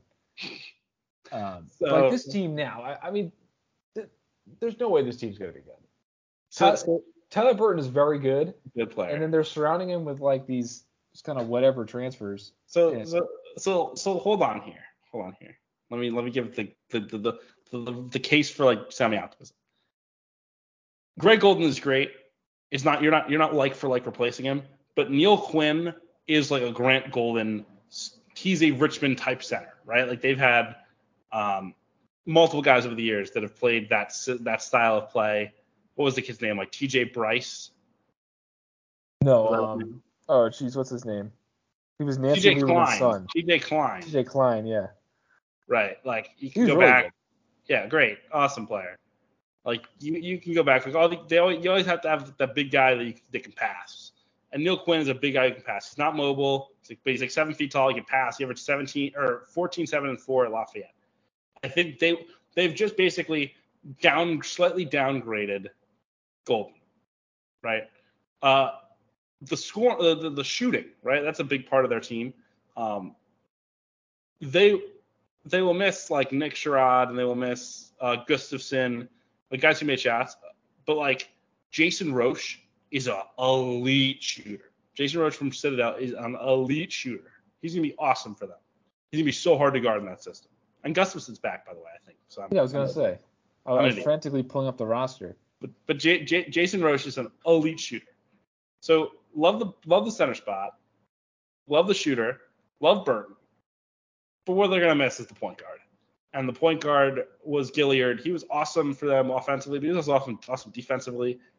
I'm starting Jason Nelson at the point. I don't know how realistic that is. Let me check the almanac and see if they have. Then who? Huh? Oh, I know it. I'm with you, brother. Well, like you were saying, like okay, they need their Jason passing Nelson. center and they got him. They need the shooting. They need X, Y, and Z. But like when they have that stuff, they're not even that good. Where did I put them? I put them like 102. I put them like right outside the top. I have 101. So when we're saying like, okay, they need their passing big man, like they need him to finish 101st? I mean, they're going to be like 7th in the A-10. It's not bad. It's a good year. It's not a horrible year. I remember being at a Richmond URI game when they had Justin Harper. I think that was the year they made the Sweet 16. Now we're saying 101, 102. That's not bad. Such a hater. All right, on to GW. Year 1, Chris Caputo. Not a lot to say here. Caputo wasn't super active roster turnover-wise. Like, I thought this thing was going to flip. There were culture issues galore under Jamie and Christian in his 3-year tenure. Guys coming in, guys coming out. For the most part, everybody stuck. Bishop and Ricky Lindo are the centerpiece of this team, along with Brendan Adams. The only real big newcomer is Maximus Edwards from K-State. But I think he's going to start. That's like a fine, right? That's a fine whatever roll the dice down transfer. But like if that's your big impact newcomer, I'm not really excited about it. Brendan Adams maybe get a year 2 transfer bump. He didn't really live up to the hype a season ago. Bishop can really play make, and Lindo's a good player, but I think this team is pretty blah on paper. Yeah, and then they're losing Bamazil and Freeman. Freeman, interconference transfer to URI. Bamazil to Oklahoma. And now it's not about who you lose, it's about who you have. But we just described, to replace those guys, they added a guy off the deep bench from Kansas State. Caputo, I think, is a good hire, but I just want to confirm where I have them nationally, or in the A-10. In the A-10, I have them 11th. I'm 12th. And nationally, we have the George Washington Colonials at 159, which might even be high, quite frankly. All right. Not much more to say about the Colonials, which means we move to Fordham. Interesting year for Fordham. 500. Big deal. Kyle Neptune, year one. And then the rug gets ripped out from under them.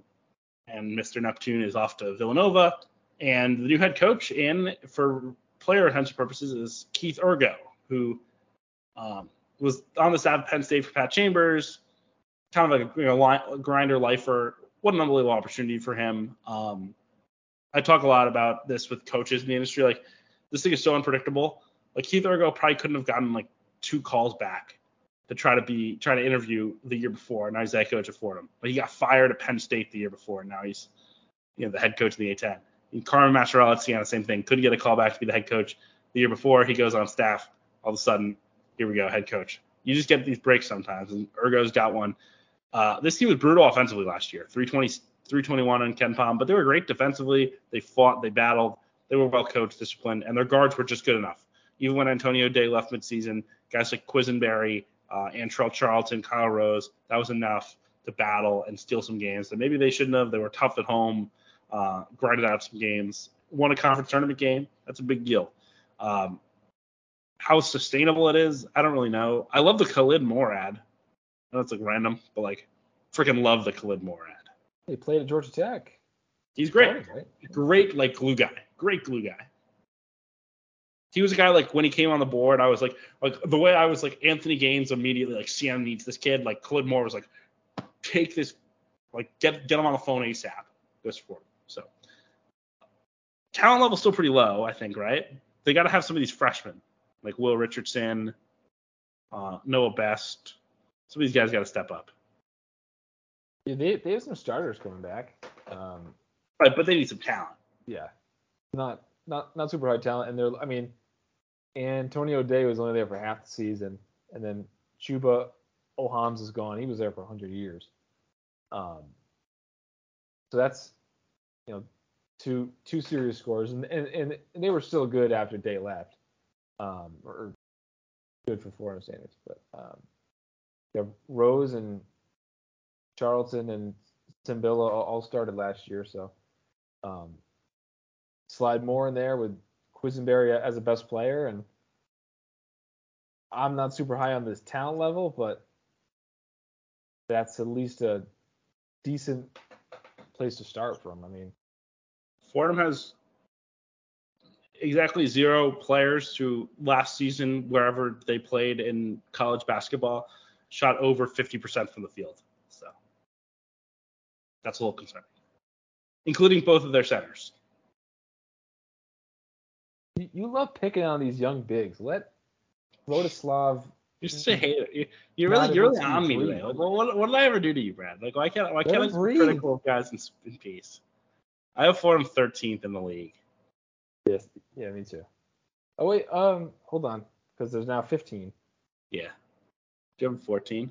Yeah, I did put in 14, but I may want them 13. I have them 190th nationally. That's pretty far lower than George Washington. That was like 30 spots lower. Yeah. I think they're 30 spots less talented. I mean, compared to James Bishop, Brendan Adams, and Ricky Lindo, yeah. Yeah. Maybe even more than that. But so, all right, not gonna spend all day on Fordham as much as the fans might enjoy. We have a lot of teams to go too. We do. We have 6 more, so bear with us, God. folks. What happened to George Mason? I remember when Kim English was going to be the next Maryland coach. They won 4 games to start the year. They covered the spread in all 4. Then they blew out Stony Brook, Penn, and Morgan State. Then they beat Maryland. And George Mason was going to win the national championship. And from there, it kind of fell off a cliff. They lost 5 games straight after that. Turned around, got it right, won 7 of 9, and then closed. They were 11-7 at one point. They went up 14-16, so 3-9 in their final 12. They played a ton of close games. Didn't win a ton of those close games. They had no depth. That was a big deal for them last year. I mean, it was pretty much the 5 dudes: Johnson, Cooper, Gaines, Schwartz, and Oduro. They didn't have a lot outside of that they could trust. And I think there's good reason to be optimistic. I mean, look, they still were 113th in KenPom. That's a good, a solid year. They want to jump that. I think they will jump that. Even though they lose Deshaun Schwartz, who was obviously a big part of their team, a guy who could score the ball at all 3 levels, big physical, 3-4, could really shoot it, was tough to guard, tough matchup. But Oduro's a stud. I mean, Oduro's one of the 3 or 4 best players in the league. I love Ticket Gaines. Ticket Gaines is one of my favorite players in the country. And they bring in some talent here. I mean, Cooper is back, so there's 3 of the core 5 from a season ago. But they bring in Justin Fernandez, top 100 recruit. He'll help them a lot. What's up? Big time athlete. You can get to the and a mid-season enrollee, so a little bit of experience. They bring in Victor Bailey, who different player obviously, but kind of steps into the Deshaun Schwartz veteran former Kim English player role. That will, I think, maybe lead them in scoring, like him or Oduro, one of the 2. I think he's gonna have a big year for them. They also add a couple of transfers who can, I think, fill roles in Ginika Ogiako. That's John Ogiako, for those that remember at Virginia Tech. He's now going by Ginika. But Ogiako, big monster center that allows them to play a little bit bigger, give Oduro some rest, let him play the 4. And then they also brought in Saquon Singleton, who's like a big, athletic, long point guard who's a JUCO All-American at Hutch. Kind of uneven tenure at New Mexico that included a severe heart issue due to COVID that hurt his rhythm and his ability to play, cut him out of the rotation for a long time. Glad he's healthy, but I think he seems really talented. They even have some other guys too, like Devin Dinkins was a good recruit, Elvis Najee was a good recruit, Malik Henry's an elite athlete. They have some athletes. This team looks like in the layup line like a high major team. Will it work out? We'll see, but I think there's good reason for optimism here. So I have the 3rd in the A-10. Ooh. I have 57 nationally. Where'd you have 57? 57. Woo! I'm buying all the talent. What happened to so I'm no longer the Kim English guy. This is I'll send you his number. You can text him. Just become buddies. I love the Victor Bailey ad. He's been around forever. He's been in the rotation before. He just got boxed out on very good Tennessee teams. He can really score. I think he'll be easily double-figure scorer. I think he's gonna average 15. Yeah, Singleton's a nice. He can play 1 through 3. Good compliment with shooter Cooper, scorer Bailey. He's probably the only question though, right? The point guard spot. That's really the one. I think if you were looking at the team, what's one thing they could have done better is address the point guard spot a little more clearly. Bailey's gonna have the ball in his hands. Right. Solo Oduro. And then I like this front court mix. So you got skill Oduro, you got the big physical Ogiako, versatile wing and Gaines. Love Fernandez. I was very upset he committed to George Mason and canceled his Providence visit. He's just everything you want in a wing. Athletic, can hit shots, handles the ball, play multiple positions. And then their bench is kind of filled out with a couple of guys who have played a little bit previously. Blake Jones, right? He's a kind of a skilled big from New Zealand, right? Yeah, kind of a zig to the rest of the roster, Zag. Yeah, and then Polite has been around, can play that backup point guard spot. And then I don't think Elvis Najee is going to play a lot, but he's a athletic guy who's played an undersized center, but brother plays for the A-10 and for modern basketball, he'll be perfect in a few years. Yeah. And then Dinkins was top 250 recruit, undersized, but I think he's a good pass first type point guard. I have him 80th nationally. You could talk me into a little higher, but I'm just not quite there. I have him 6th in the league, but the margins start to get pretty tight. So By this talent, right? Because you have Josh Oduro as like a top 100 player, right? I mean, yeah, he's a monster. Yeah. They got a monster. They got great athletes. They got shot makers. They have. I love Ticket. I mean, I love this group, man. I do. So. All right, 2 more relevant teams and 3 irrelevant teams. Where's URI? That's one of the 2. UMass is first. UMass 7-11 in the league a season What ago. did David Cox do to this team? Move on. They went 5-12 last year, bro. God. Matty McCall out at UMass though. We'll start there. Frank Martin in. I think we both were like lukewarm on this hire when it happened, Brad. Until the pieces started to come flooding in, it's Oh. like, all right, we're gonna be big, we're gonna be physical, and we're gonna take the A-10 by storm. I think the question that we had, and I said this on other podcasts, and Frank Martin actually quote tweeted because I got cut horrendously out of context. Like I was on this dude's podcast and they asked me about Frank Martin. I said, look, like I was concerned that it was so taxing the last couple of years. You could see it in Frank, like the way it took it out of him. Physically, obviously, he was dealing with some health issues. It seems like he's doing better now. Hopefully, he's doing better. I just wondered, like, were they getting 100% of Frank Martin? Were they getting like intensity factory Frank Martin, right? And everything he's done since he stepped on campus has been a win. The recruiting's been great. The fan engagement's been great. He's hired 2 former head coaches to his staff, and Alan Edwards, who was at Wyoming, and Derek Kellogg, who was great at UMass at recruiting, just couldn't, get it over the hump, build teams. One great team. Yeah. Chaz Williams and Caddy Lane and Raphael Putney, Samson Carter. Recruited some great players. Really, really good players. And brings in a lot of talent, right? A lot of NEPSAC kids and a lot of Northeast kids, right? And Razul Diggins, Matt Cross, Johnny Thompson, Wildens Levesque. Gianni Thompson, Wildens Levesque, Taquan Woodley. All these guys were Northeast kids. Tafari Gapare is a DMV kid by way of New Zealand. Like the talent, Isaac Conte. This whole team, this team is freaking talented. Like this team, if you roll out the ball in the ACC with them, like physically would look the part. I don't think like proven wise, obviously I think that you'd be picking at the bottom, but talent wise, they're freaking there, man. Like Noah Fernandez is awesome. Diggins is a great roll of the dice. Levesque is a good, solid starting center in this league. Gapare is an X factor of all X factors. He's got TJ Weeks back who can really shoot it. Like, I think there's going to be a lot of bumps in the road because we've seen with Frank in the past, like they've had their struggles early in the season and then become a factor in conference play. And I think this will be kind of exaggerated by the fact that there's so many new faces. And a lot of them haven't played a ton of basketball. I mean, Cross has been in and out. Obviously, Diggins didn't play at UConn last year. Gapare is new. Right? Like, I think there's going to be some challenges with that. But, man, oh, man, you have to like the talent. You have to like it a lot. Like, I think, you're talking about buying the talent. I think you've got to be buying this UMass team, Brad. Yeah, I have them 6th in the A-10, which comes out nationally to 84. I have them 74 nationally, 5th in the A-10. I mean, Levesque was like a solid SEC starting center. I think he'll be like a very good A-10 starting center. Fernandez was very good last year. They got a ton of size. Like, they have like overwhelming size for the A-10. Yeah, they're just going to bully people. I think the prognosis of this team or the future of this team is going to rely on what Matt Cross is going to give them. Yeah, they need a lot from him. He's playing the 3 instead of the 4. And, former top 75 recruit was billed as like this inside-out threat who could really shoot it.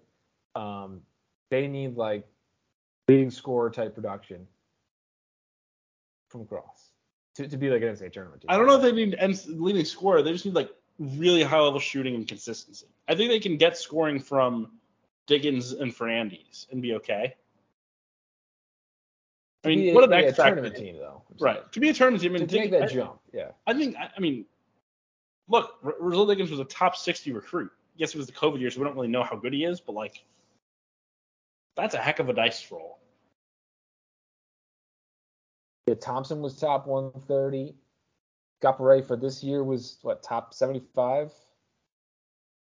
Yes. They have guys coming back with Weeks and Fernandez who have been productive. So, yeah, they have a lot going for them. All right, on to Rhode Island, who, as you said, what did David Cox do to them? That's what we'll try to dissect. It's a lot of new faces. A lot of them are gone from the Cox era, which ended relatively ugly. 5-12 in the A-10 last year. Disappointing. Not where this program should be. Lose Mekhi Mitchell, Mikael Mitchell, Jeremy Shepard, Antoine Walker. But I think there's some optimism about some of the pieces you bring in. Definitely longer-term guys with Archie Miller coming in as head coach. We've talked about it in the past. Archie's transfers that he brought in, I think there was a lot of people who thought maybe they'd go super like flip quick mode, and this is not that. Right? Brandon Freeman's a 3-year kid. Brandon Weston's a 3-year kid. Jeremy Fumena might start at center for them. He's a freshman. Anthony Harris is not going to get there until the mid-year, but he's a multiple-year potential kid. Alex Chaku, multiple-year kid. Like, this thing is built to last, and I think built to win next year, not this year. But I am excited to see how these pieces come together. Guys like Freeman, guys like Weston, guys like Fumena in year one. I mean, they show pretty good defense. Like, they have a pretty athletic group, especially if you're going to start either Jalen Carey or Brandon Weston with Harris out in your front court. Malik Martin, and then between Chaku, Bilal, and Fumena, I mean, those are three, like, big athletic 4-5s. I mean, Bilal didn't really live up to the buzz that he was getting preseason at Wichita, but he's big and athletic. 5 points a game at JUCO, so. Playing this 5 spot around a guard-heavy offense. Just be athletic and be physical. Oh, yeah. And he is certainly physical. Monster physically. I guess the issue with a URI, and I have them 8th in the A-10 outside the top 100. I have them 9th. Brandon Freeman's your best player, probably. But he wasn't even really the best player at George Washington. They have a lot of, like, nice role players, but they're going to need, some of these long-term guys with multi-years like a Brandon Weston or Alex Chaku to really be high-level impact players from the start. I give Archie a lot of credit. The talent they have coming in for 23 is really solid. They've recruited well there. Like, I think this thing's on an upward trajectory. I just don't know how much of it's this year. I haven't won 21 national. Because like these older guys like Ishmael Leggett and Jalen Carey and Malik Martin, they're like fine role players. They're fine with 6 best players, but this team needs a little more high-end talent, especially in the shot-making department. Agreed. All right, wrap-up mode. St. Joe's. St. Joe's, another disappointing year relative to talent for Billy Lang. Lost to Drexel and Monmouth, and in the non-conference, lost to LaSalle in conference play twice, which is really bad. 3 times, actually. Getting swept by LaSalle last year was quite an achievement, but they somehow pulled it off. Lose Jordan Hall, best player, was inefficient. I don't know where he wound up NBA-wise. I know he was a guy that San Antonio, 2-way. Yeah, 6'7", 6'8", kind of playmaking point guard type player. He got to do it all, but this team was a wreck outside of him, and now he's gone. It's hard to imagine that things will go much better without him. Then you add Lynn Greer in the backcourt, who will go with Eric Reynolds, who has a good future ahead of him. Reynolds is a great recruit. Played well as a freshman. Was in the mix. Like, I think kind of the Robin to Hall's Batman. Like, I think it was kind of understood that this was his last year, whether he tested the waters and portaled or he left altogether. I don't think anyone expected at St. Joe's that he was going to be back. So I don't think this was necessarily a stunning loss, but certainly a Reynolds Greer backcourt doesn't feel quite as nice as a Hall Reynolds backcourt. And I just don't have any real faith in Lang right now with the job he's done. I mean, Obina is a nice player up front, cool. They don't really have anything behind him other than former Providence commit Christ Isandoko. Sorry, my bad. Christ Isandoko. I've watched a lot of Christ Isandoko. He's pretty talented. He's pretty skilled. but he is slow defensively. He is not much of a rim protector, being 7 feet. Doesn't deter any shots in the lane, but he has a great touch. He can step out, shoot the three. He's a great passer, high IQ. He's just kind of a previous era center where he needs like post touches and ball in his hands, and he's not going to play a ton of defense. Lang does have a good recruiting class coming in for next year. Some more like highly touted guys, but like I've said this over and over again, like you never hire a coach for players. You never keep a coach for players, right? Like if the coach couldn't do it with the like if you couldn't get out of the cellar with Eric Reynolds and Jordan Hall and Ryan Daly and the guys that they've had, like why would it be different with the next group, right? Like go get a coach that you believe in. Go get Matt Langle. Go get one of these guys. Get in the mix. Go get Kamani Young. I have zero optimism here with Mr. Lang. Yeah, none. Good on. Okay. Sounds like breakout player Kasper Klaschik. So toss that on your list. I have St. Joe's nationally. Where do I have the lovely St. Joe's team? Let's see if I can search through my docs. 193rd. I think I'm flipping Fordham and Joe's, and I'm doing Fordham 13, Joe's 14. There you go. We're on the same page then, which brings us to LaSalle, who I think will both have 15th. Oh, yeah. Fran Dunphy. This is fun. It's interesting. Hire himself. I don't think Fran wanted the job. Then why did he hire himself? No, he kept telling them, like, no, you can't hire him. We got to hire someone else. And all those other people said, like, screw this. Like, I'm not working at LaSalle. And eventually they came back to Fran. I believe the story is, like, his, like, best friend is, like, the big booster at LaSalle or, like, a huge bazillionaire and, like, will give LaSalle a bunch of money. And I think the idea is that, like, LaSalle, which is struggling financial waters, will get some local excitement, be able to invest in, like, a stadium, in a new arena, and then build up the facilities to make this thing relevant while Fran coaches for 3 or 4 years and then retires. But in terms of this year, I mean, I would imagine that Fran Dunphy is a better X's and O's coach than Ashley Howard, but, like, I don't quite know why players would, like, care what Fran Dunphy has to say. Like, he's so old. He's not like a Rick Pitino level guy. Right. Like, he did a great job at Temple. And all the Philly schools he was at. So they bring in the Drame twins, Fusini and Hassan from St. Peter's. So that's fun. Good defenders. Not really anything more than that. There also seems to be a lot of excitement about Rokas Josias, the Lithuanian big man. He was a guy who I think was on, like, the U19 circuit, like a guy that I've seen play before. I don't remember him in particular, but I remember the name. That's a nice little addition for Mr. Dunphy. But yeah, this is not going to be pretty. The Drame twins are pretty cool. They can players. really defend. Speaking of the old U18 circuit. Oh yeah, Molly. They were good for Molly. Yeah. Josh Nickelberry had that was their original Cinderella run.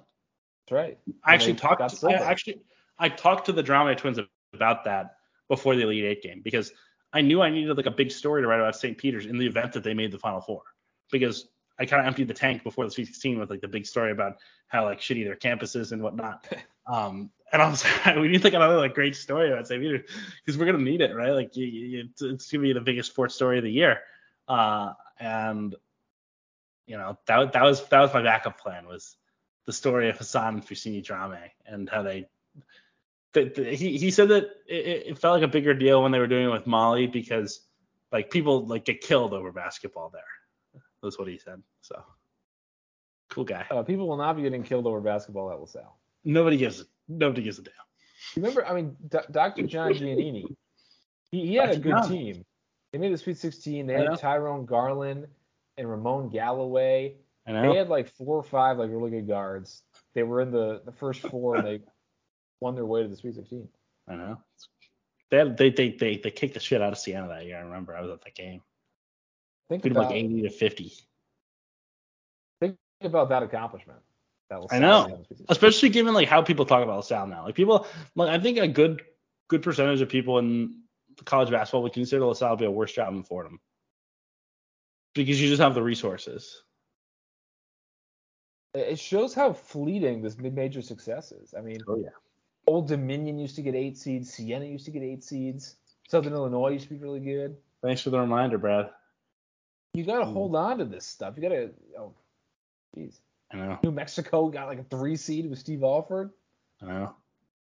And lost in the first round to Harvard. Yeah. Siani Chambers. They had Tony Snell, Cameron Bairstow, Alex Kirk, and Kendall Williams. All right, we got to bring it home. Duquesne, 280th in KenPom last year, 6-24. Complete disaster. They started 1-0 in the A-10. They lost their final 17 games to finish out the year. Tristan Freeman went to like all of these games. I don't know how his like eyes weren't bleeding by the end of it. It's really bad. Their whole team was like these 2 freshmen, Primo Spears, who's going to Georgetown, and Jackie Johnson, who's at UNLV now. And they basically just like took turns like heaving shots. It was not pretty. They didn't guard. Their interior was brutal. Of course, that produced up transfer to Syracuse, Mooney Hema. So quite a thing. I actually think Duquesne's gonna be better this year, like a good deal, a good amount better. Like Dan Broad is a good coach. Like Keith, like yes, they were horrible last year, but Keith Dan Broad has like 1 in his career. He's always had issues with guys leaving, especially at Duquesne. Like they've never been able to keep the talent, but they've always gotten kids, and they've actually gotten some nice ones this year. Tevin Brewer and Day Grant. Brewer's from FIU, Grant's from Miami of Ohio. That'll like solidify them. Like that alone like gets them like relevancy. They have Kevin Easley and Trey Williams back up front. I love Quincy McGriff. They get healthy, hopefully RJ Gunn. They're still not like necessarily. I still don't necessarily love the center spot. Trey Clark, JUCO kid, was at VCU, can really guard. Like I think this team will be just fine. Like just fine. Like they're not gonna be great, but like I'm 11th. I have Duquesne 177th nationally. Like that, they'll no longer be like eyes bleeding bad. Let's put it that way. No, I think for an A-10 team to be fine, you got to be around the top 100. Fine, but it's Duquesne. I mean, Dan Broad's had some pretty good teams there, right? I mean, Dan Broad's best team was 95. Means that they did okay. But in the last decade, they've been over 200 5 times and been under 200 5 times. So that's the bar. And then you had mentioned that Duquesne's best players are no longer there from last year with a couple of up transfers. LaSalle did the same thing, but their best players go to NC State and Providence. It does make you wonder, doesn't it? Yeah. Well, Johnson, I will say with Johnson and Spears, at least they were freshmen. Like they were productive freshmen in the A-10. Give it a shot, right? Yeah, absolutely. But like when you had 2 like seniors in Jack Clark and Clifton Moore, who are like supposedly high major players, and you were dreadful, yeah, it's an indictment. We will get definitive proof this year who was in the wrong. Whether are these players wildly overrated for where they ended up, or were these teams inexplicably dreadful for the players they had? I mean, we just went through the St. Bonaventure starting lineup for last year, where they ended up. We went through some of this St. Joe's stuff. There's a lot of talent that just gets that doesn't develop into team success in the A-10 and then gets siphoned away. Yes. All right, let's wrap it up. Quickly, the kind of hot seat, jump seat type stuff. Hot seat is thin because there's been a lot of turnover in this league. Really, the only 2 guys would be Lang and Keith Dambrot that I think you could see getting fired this year. I think there's a decent chance that both of them do, but not a lock. Definitely been a lot of turnover. Obviously, you mentioned some of these guys the last couple of years. But there's a lot of names that could jump, right? Maybe Anthony Grant could after this year if they win. I don't know that that's likely, but you can't rule it out. Kim English and Drew Valentine are 2 of the most highly regarded young coaches in the sport. Both guys are under the age of 35, young, relatable guys who played, like will be in the mix at big name jobs, good pedigree. Mike Rhodes tosses his name in every year. And Mark Schmidt, has tested the waters a little bit.